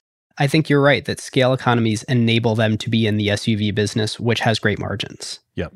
And that's a thing that you would need to have all these deep partnerships with other car brands in order to do that, or be owned by one. Yeah, I think that is a differentiating factor against Ferrari. But obviously, lots of other car brands are in the SUV business. The heritage is obviously an enormous factor. The brand is the obvious big one. The big one. I suspect that the German engineering thing also plays a role. Like, I think now, not against BMW and Mercedes-Benz, but certainly against like the Japanese. I'm sure their margins are much, much higher than the Acuras and the Lexuses of the world. And they, even though like when you really look at it on paper, it doesn't make sense. There is some level of like, the German engineering thing, like you alluded to earlier, has this incredible reputation that helps them. Okay, this car is just simply built better. It's European, it's German, And does that, I think for a long time that expressed itself in reliability of Porsches relative to other luxury car manufacturers. Today, is reliability as much an advantage for Porsche as it was in the past relative to other reliability brands? is still excellent. Supposedly, based on the JD Power studies and all that. Now, the question of whether it's actually important for people making the decisions to buy the cars, I'm not so sure. How many of those SUV customers are leasing and don't really care if the thing stays reliable? I don't know. But there is some component of just like quality that you just feel. I mean, it's certainly true. So you get in a BMW or Mercedes-Benz and it's just not as nice. It's not the same. Like you have this feel. It's certainly more special. There's a specialness to it. Okay, so moving through them, branding, yes, obviously. Like, especially if you're trying to enter any space and compete with a luxury brand, you don't have the heritage. There's just no way that you have the 75 years of people believing in your brand and thus willing to pay extra margin dollars for it. So that's the obvious one. And you can't manufacture it either. Right. Like they're like they're literally not a fine making wine. any more heritage automotive brands. Right. They are. They're just going to take 75 years. Right. Maybe. I mean, like there is never going to be another situation where the link between racing and production cars is like it was when Porsche was getting started. Yeah, but there'll be another racing. Like there's another thing. I think that's myopic to think that like 75 years from now, people won't obsessively care that some new brand was forged in the 2020s that had some other je ne sais quoi about it that's like the equivalent of racing versus production cars. You could imagine at some point Tesla's a heritage brand. People are going to be like, there was this crazy eccentric founder. Yeah, no, I agree with that. But it will take as many decades as you think. And it'll have to be for something else, though. It can't be for racing. Like, it's something else related to the cars. Like, right. It would have to be for something else. And to your point, Doug, performance is a commodity now. The Koreans have been around for 25 years, and there's no like emotional attachment to any of those cars, even the older ones. I don't know. Brand is it. Brand, scale economies enabling the SUV line. I think that was a good one. There's not really counter positioning, I don't think. There was in the younger days, especially the racing younger days, especially with the aggression of Porsche's advertising. Porsche ads have been some of the most iconic just brand advertising of all time. And they were brash. The reason it's counter positioning is because a lot of car, like very high-end cars would never dream of showing their brand in such a gritty way and giving their brand voice such a risky proposition. Yeah. I'm thinking of two in particular. Do you have any particular favorites? Well, the most famous one, of course, is the 993 Turbo, the Arena Red 993 Turbo. And Porsche, they would put up one picture of the car, and then there was always a tagline. That was like the thing for decades. The famous one was "Kills bugs fast." Yeah. That's what everybody remembers. So good, so good. The other one that I'm thinking of is "Nobody's Perfect." It's my favorite. That ad was great. I had one for my 996 Turbo that I owned a 911 years ago, and I had it framed, and it said, "Calling it transportation is like calling sex reproduction." Yes. Which is a great example of no other luxury brand would touch that. Yeah. But I loved, David, I had the same favorite one of Nobody's Perfect, because what they did is the bulk of the ad, when you look vertically down, is the top 10 winners at Le Mans, and Porsche has 9 of the 10. And it's just Porsche, Porsche, Porsche, Porsche, Porsche. Like number BMW 8. is like 8. Yeah. And then it's Porsche, Porsche. Yeah. Nobody's Perfect. Nobody's Perfect. Yeah. So good. Yeah. All right. So that's modest counter positioning, but not really anymore. Switching costs. I actually don't think there are switching costs in the car industry. I think there's this really interesting thing where like, Doug, you're going to laugh. My car before the Mazda CX-5 was a Honda CR-V. And like, I completely reevaluated with fresh eyes. There was nothing about being a part of that old ecosystem that carried forward to the new ecosystem. Unlike Apple, where you're dialed into everything. Yeah. That's gonna become less true, I suspect, with all the tech that's in cars. But I agree. Up until this point, it certainly hasn't been a thing. Yep. There's no network economies. There's like really no benefit to you own a Porsche, therefore I own a Porsche, and I get value out of you owning a Porsche. It's not particularly a thing, other than we can like go to Cars and Coffee together. Right. Process power. This is probably where I would slot German engineering of all the things that we've talked about. And then the last one, cornered resource. I don't think there's a particularly cornered resource here. It's not like the square footage in Stuttgart that they own is like some magical thing. Yeah. So, all right, that does it for power. Playbook. We've talked a lot of playbook along the way, but I'm curious for ones that jumped out at you that we haven't hit yet. Yeah, I know we just talked about it a bit, but for me, the racing thing is interesting. Even though we didn't spend that much time on the details of it throughout the history, I don't know that we've covered any other companies where there is this kind of like adjacent activity to the core business of the company that adds so much to the brand value and is worth investing in. I'm just trying to think if there's anything else like this. But I mean, because Porsche has invested billions in racing over in all sorts of racing. But it's not like there's like software competitions out there that you could enter your software in to build your brand prestige. Yeah, that's right. That's an interesting point. Are there any other companies that do things like that?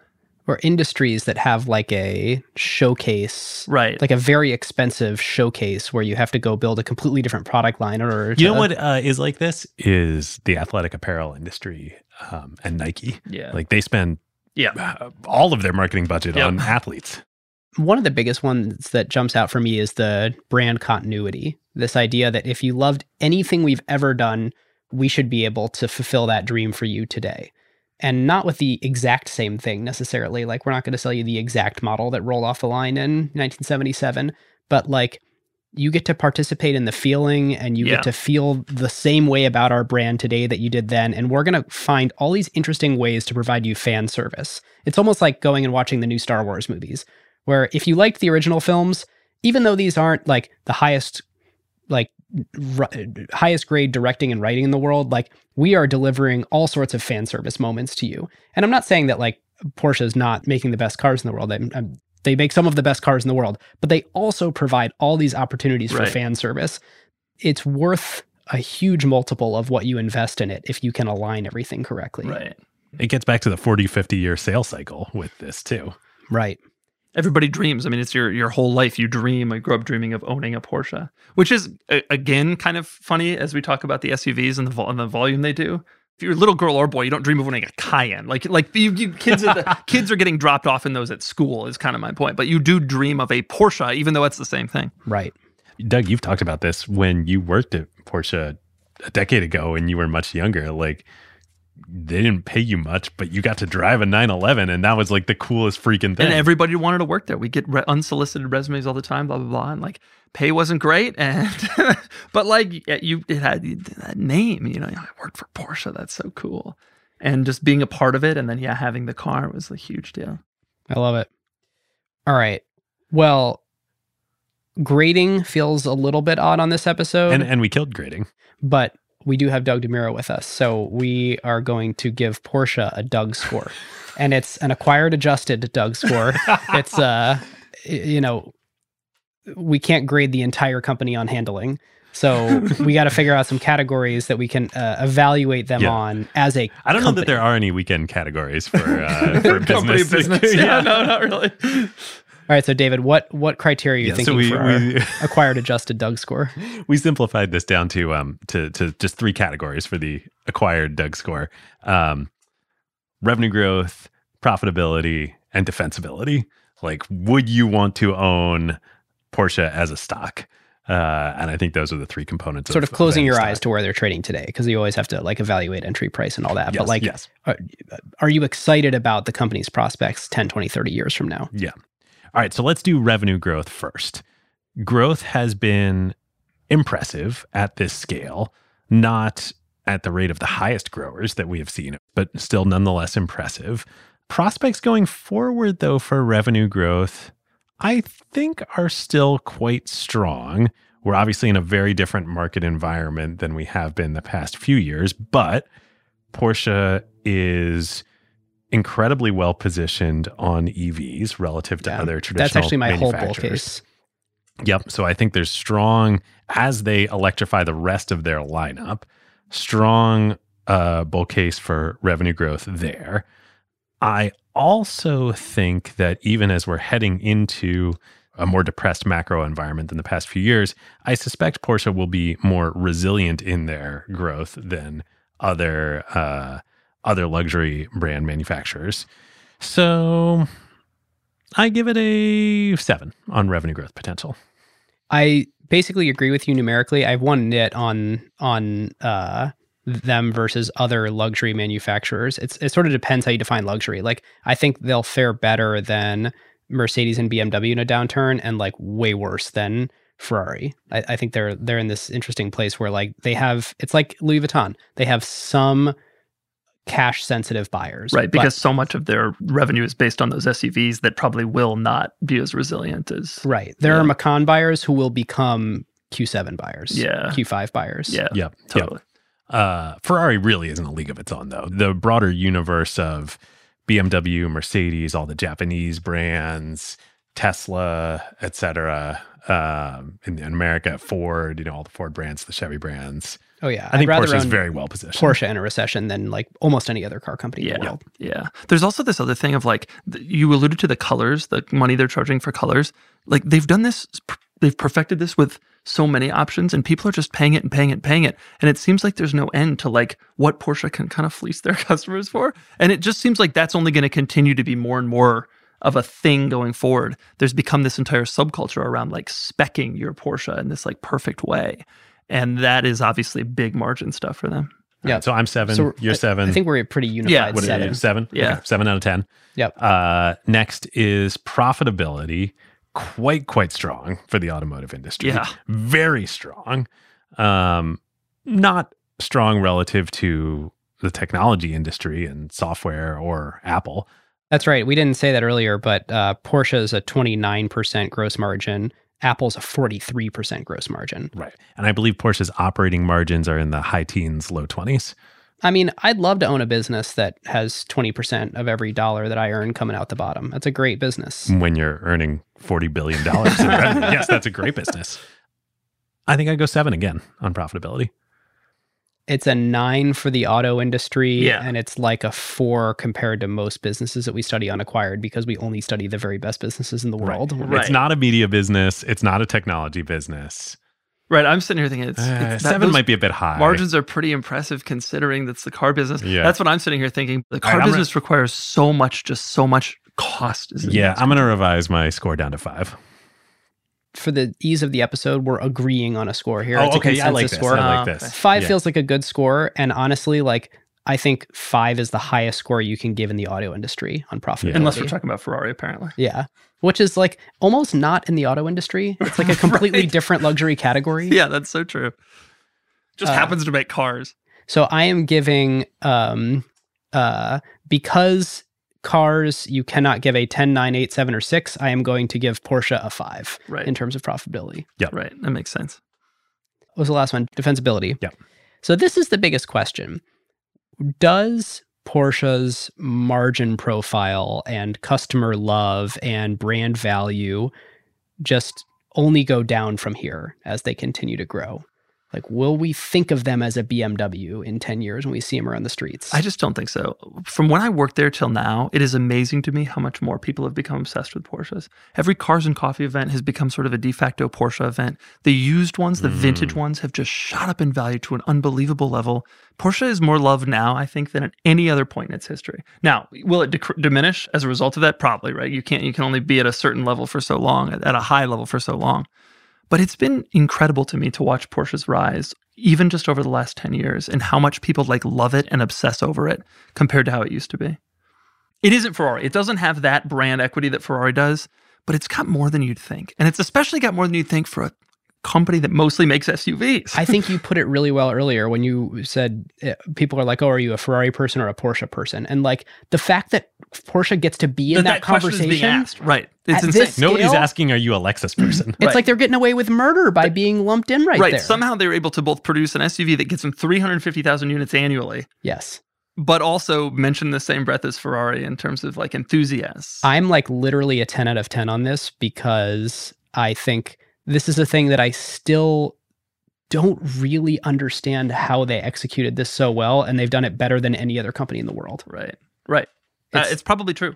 They went from making the 911 the everyday supercar to now they're like an everyday supercar company where Right. they have a whole gradient of everyday supercars that you can buy, but they're all everyday supercars. And yet people still dream. It's crazy. I agree. I completely agree. And again, the love only seems to be growing even as their model line expands to what we would consider to be less desirable cars. It's amazing. Like you said, it's amazing they pulled it off. I think that's right. So my barometer for this is something I took from the LVMH episode of evaluating brand power. Can you kill it? Is there anything that could happen that would completely kill Porsche? I don't think so. Nothing that they would realistically do. I mean, But even, okay, let's say they did, because, this is what we learned from the LVMH episode. Gucci, everything you could think of to kill a brand, they did that. But the heritage there, it can always be resurrected. Like, because Gucci is always going to be The regular valuable. individual still has this thought of Gucci as like, holy crap, this is you can never completely eradicate it. And That's I an think interesting Porsche question. is the same Once thing. the brand gets to a certain level, is it even possible to kill? I don't think so. And then once you reach that level, that's when you have real brand power. Yeah. And I think Porsche's at that level. Because let's say they make a bunch of decisions and they kill the company. It goes bankrupt. Somebody will buy it out of bankruptcy. Huge value still in and the brand name. huge value is still there. Yeah. All right, 10 out of 10. So that gives the acquired Doug score for Porsche a 22 out of 30. Out of 30. which by Doug grading Doug standards score is pretty good. That's pretty Right, good. right. Your highest Doug score ever like is 72 or 74, something like that. Somewhere in that range. Yeah, out of you can't 100. You can't get any better than that. Yeah. So Most cars Porsche's are at the top. 50s. Yeah. Quick carve outs. I'll start. Because I've had no opportunity to consume any media in the last 3 months that is not specifically for acquired research, I have a random website that I haven't used in 6 months, but I used 6 months ago and it was awesome to recommend. And that is resortpass.com. Have either of you ever been to resortpass.com? It's like Airbnb for amenities at resorts. Oh, this is awesome. So like, how did I not know about this? When I till go on now? vacation, I typically won't stay in the really fancy hotel. My wife and I will just like book a condo or an Airbnb or something. And they're right next to really fancy hotels. Right. And so what Resort Pass does is they go to the hotels. They say, look, I know your pools are like not full most of the time. Can we have some? And I don't exactly know how real time their inventory is or if they are able to like buy big blocks of it up front.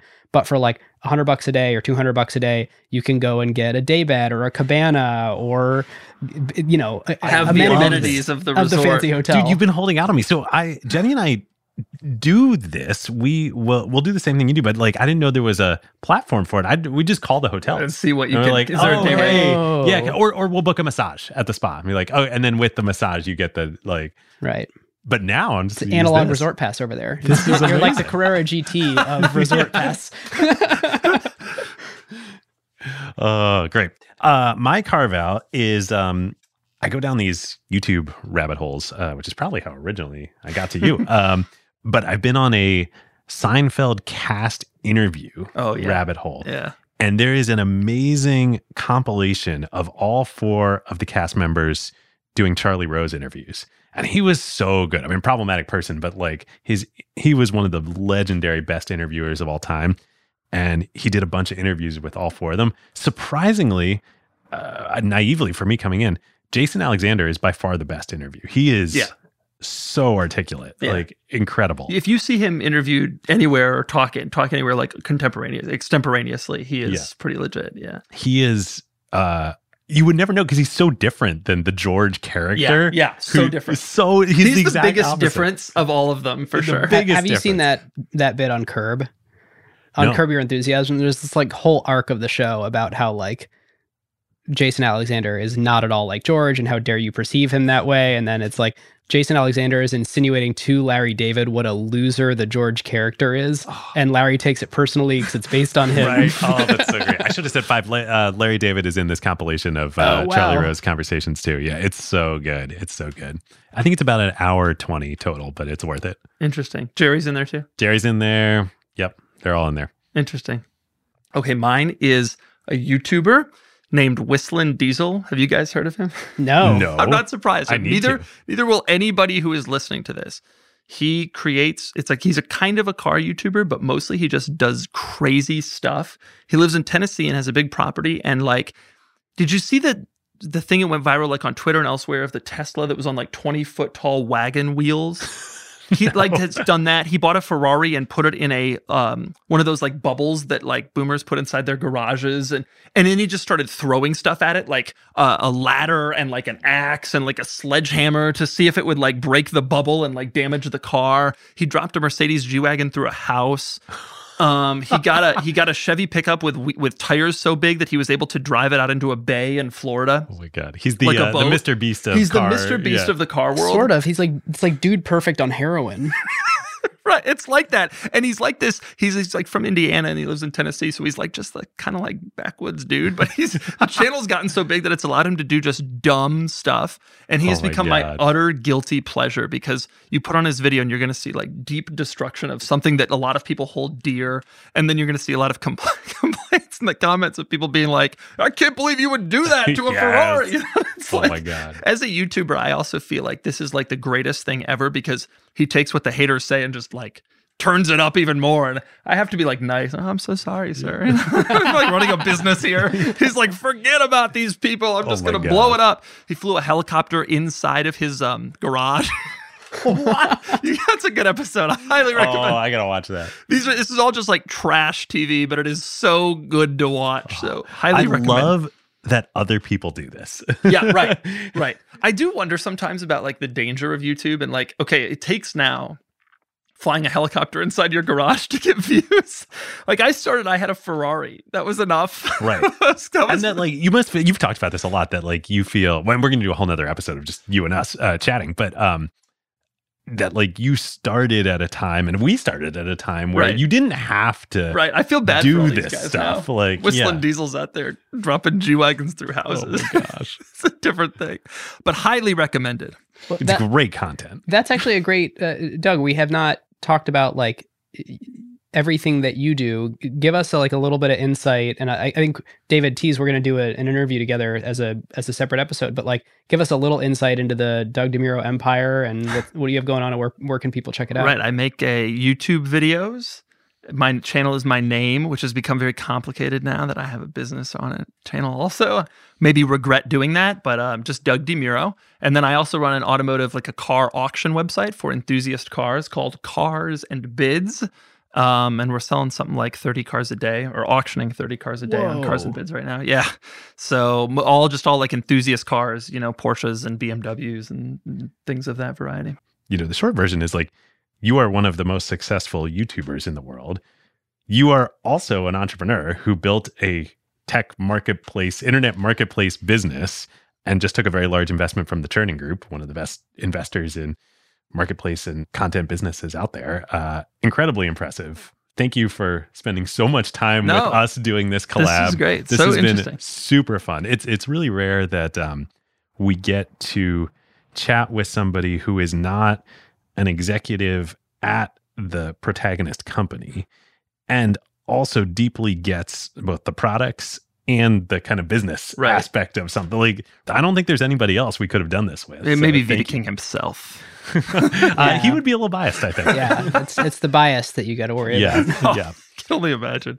Yeah. So thank you, Doug. Yeah. Thanks so much. Thank you. Thanks for having me. It was a lot of fun. It really was. And prepping for this was so interesting, learning all this history that I didn't know, even having worked there. It was great. So fun. Thank you, guys. Check out our second show, ACQ2, if you want more Acquired. We just recorded a couple more episodes, actually, that we have getting ready to come out that I'm very, very excited about. That, of course, is a way for you to go deeper and nerdier into topics that just either aren't ready for the main show or perhaps are too current for the main show, since what we try to do here is tell the big canonical stories. Oftentimes there are stories in flight where we just want to talk to experts about what's happening, like Jake Saper in AI, talking about what it's doing to the B2B SaaS landscape right now and where profit pools may emerge in that. Yeah, or Avlok Kohli, the CEO of AngelList. That was a great conversation with him. We had David Hsu from Retool. All the hits, David. We've got a Slack. We would love to see you there. We're going to be talking about this episode, acquired.fm/Slack.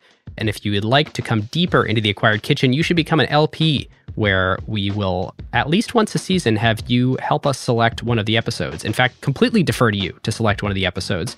And beyond that, we also will be doing bi-monthly Zoom calls, so we can get some feedback directly from all of you and get to meet more of you. So acquired.fm/LP if you would like to become an LP. Now with that, listeners, and a huge thank you to our partner in crime on this episode, Doug DeMuro. We will see you next time. We'll see you next time. Who got the truth? Is it you? Is it you? Is it you? Who got the truth now?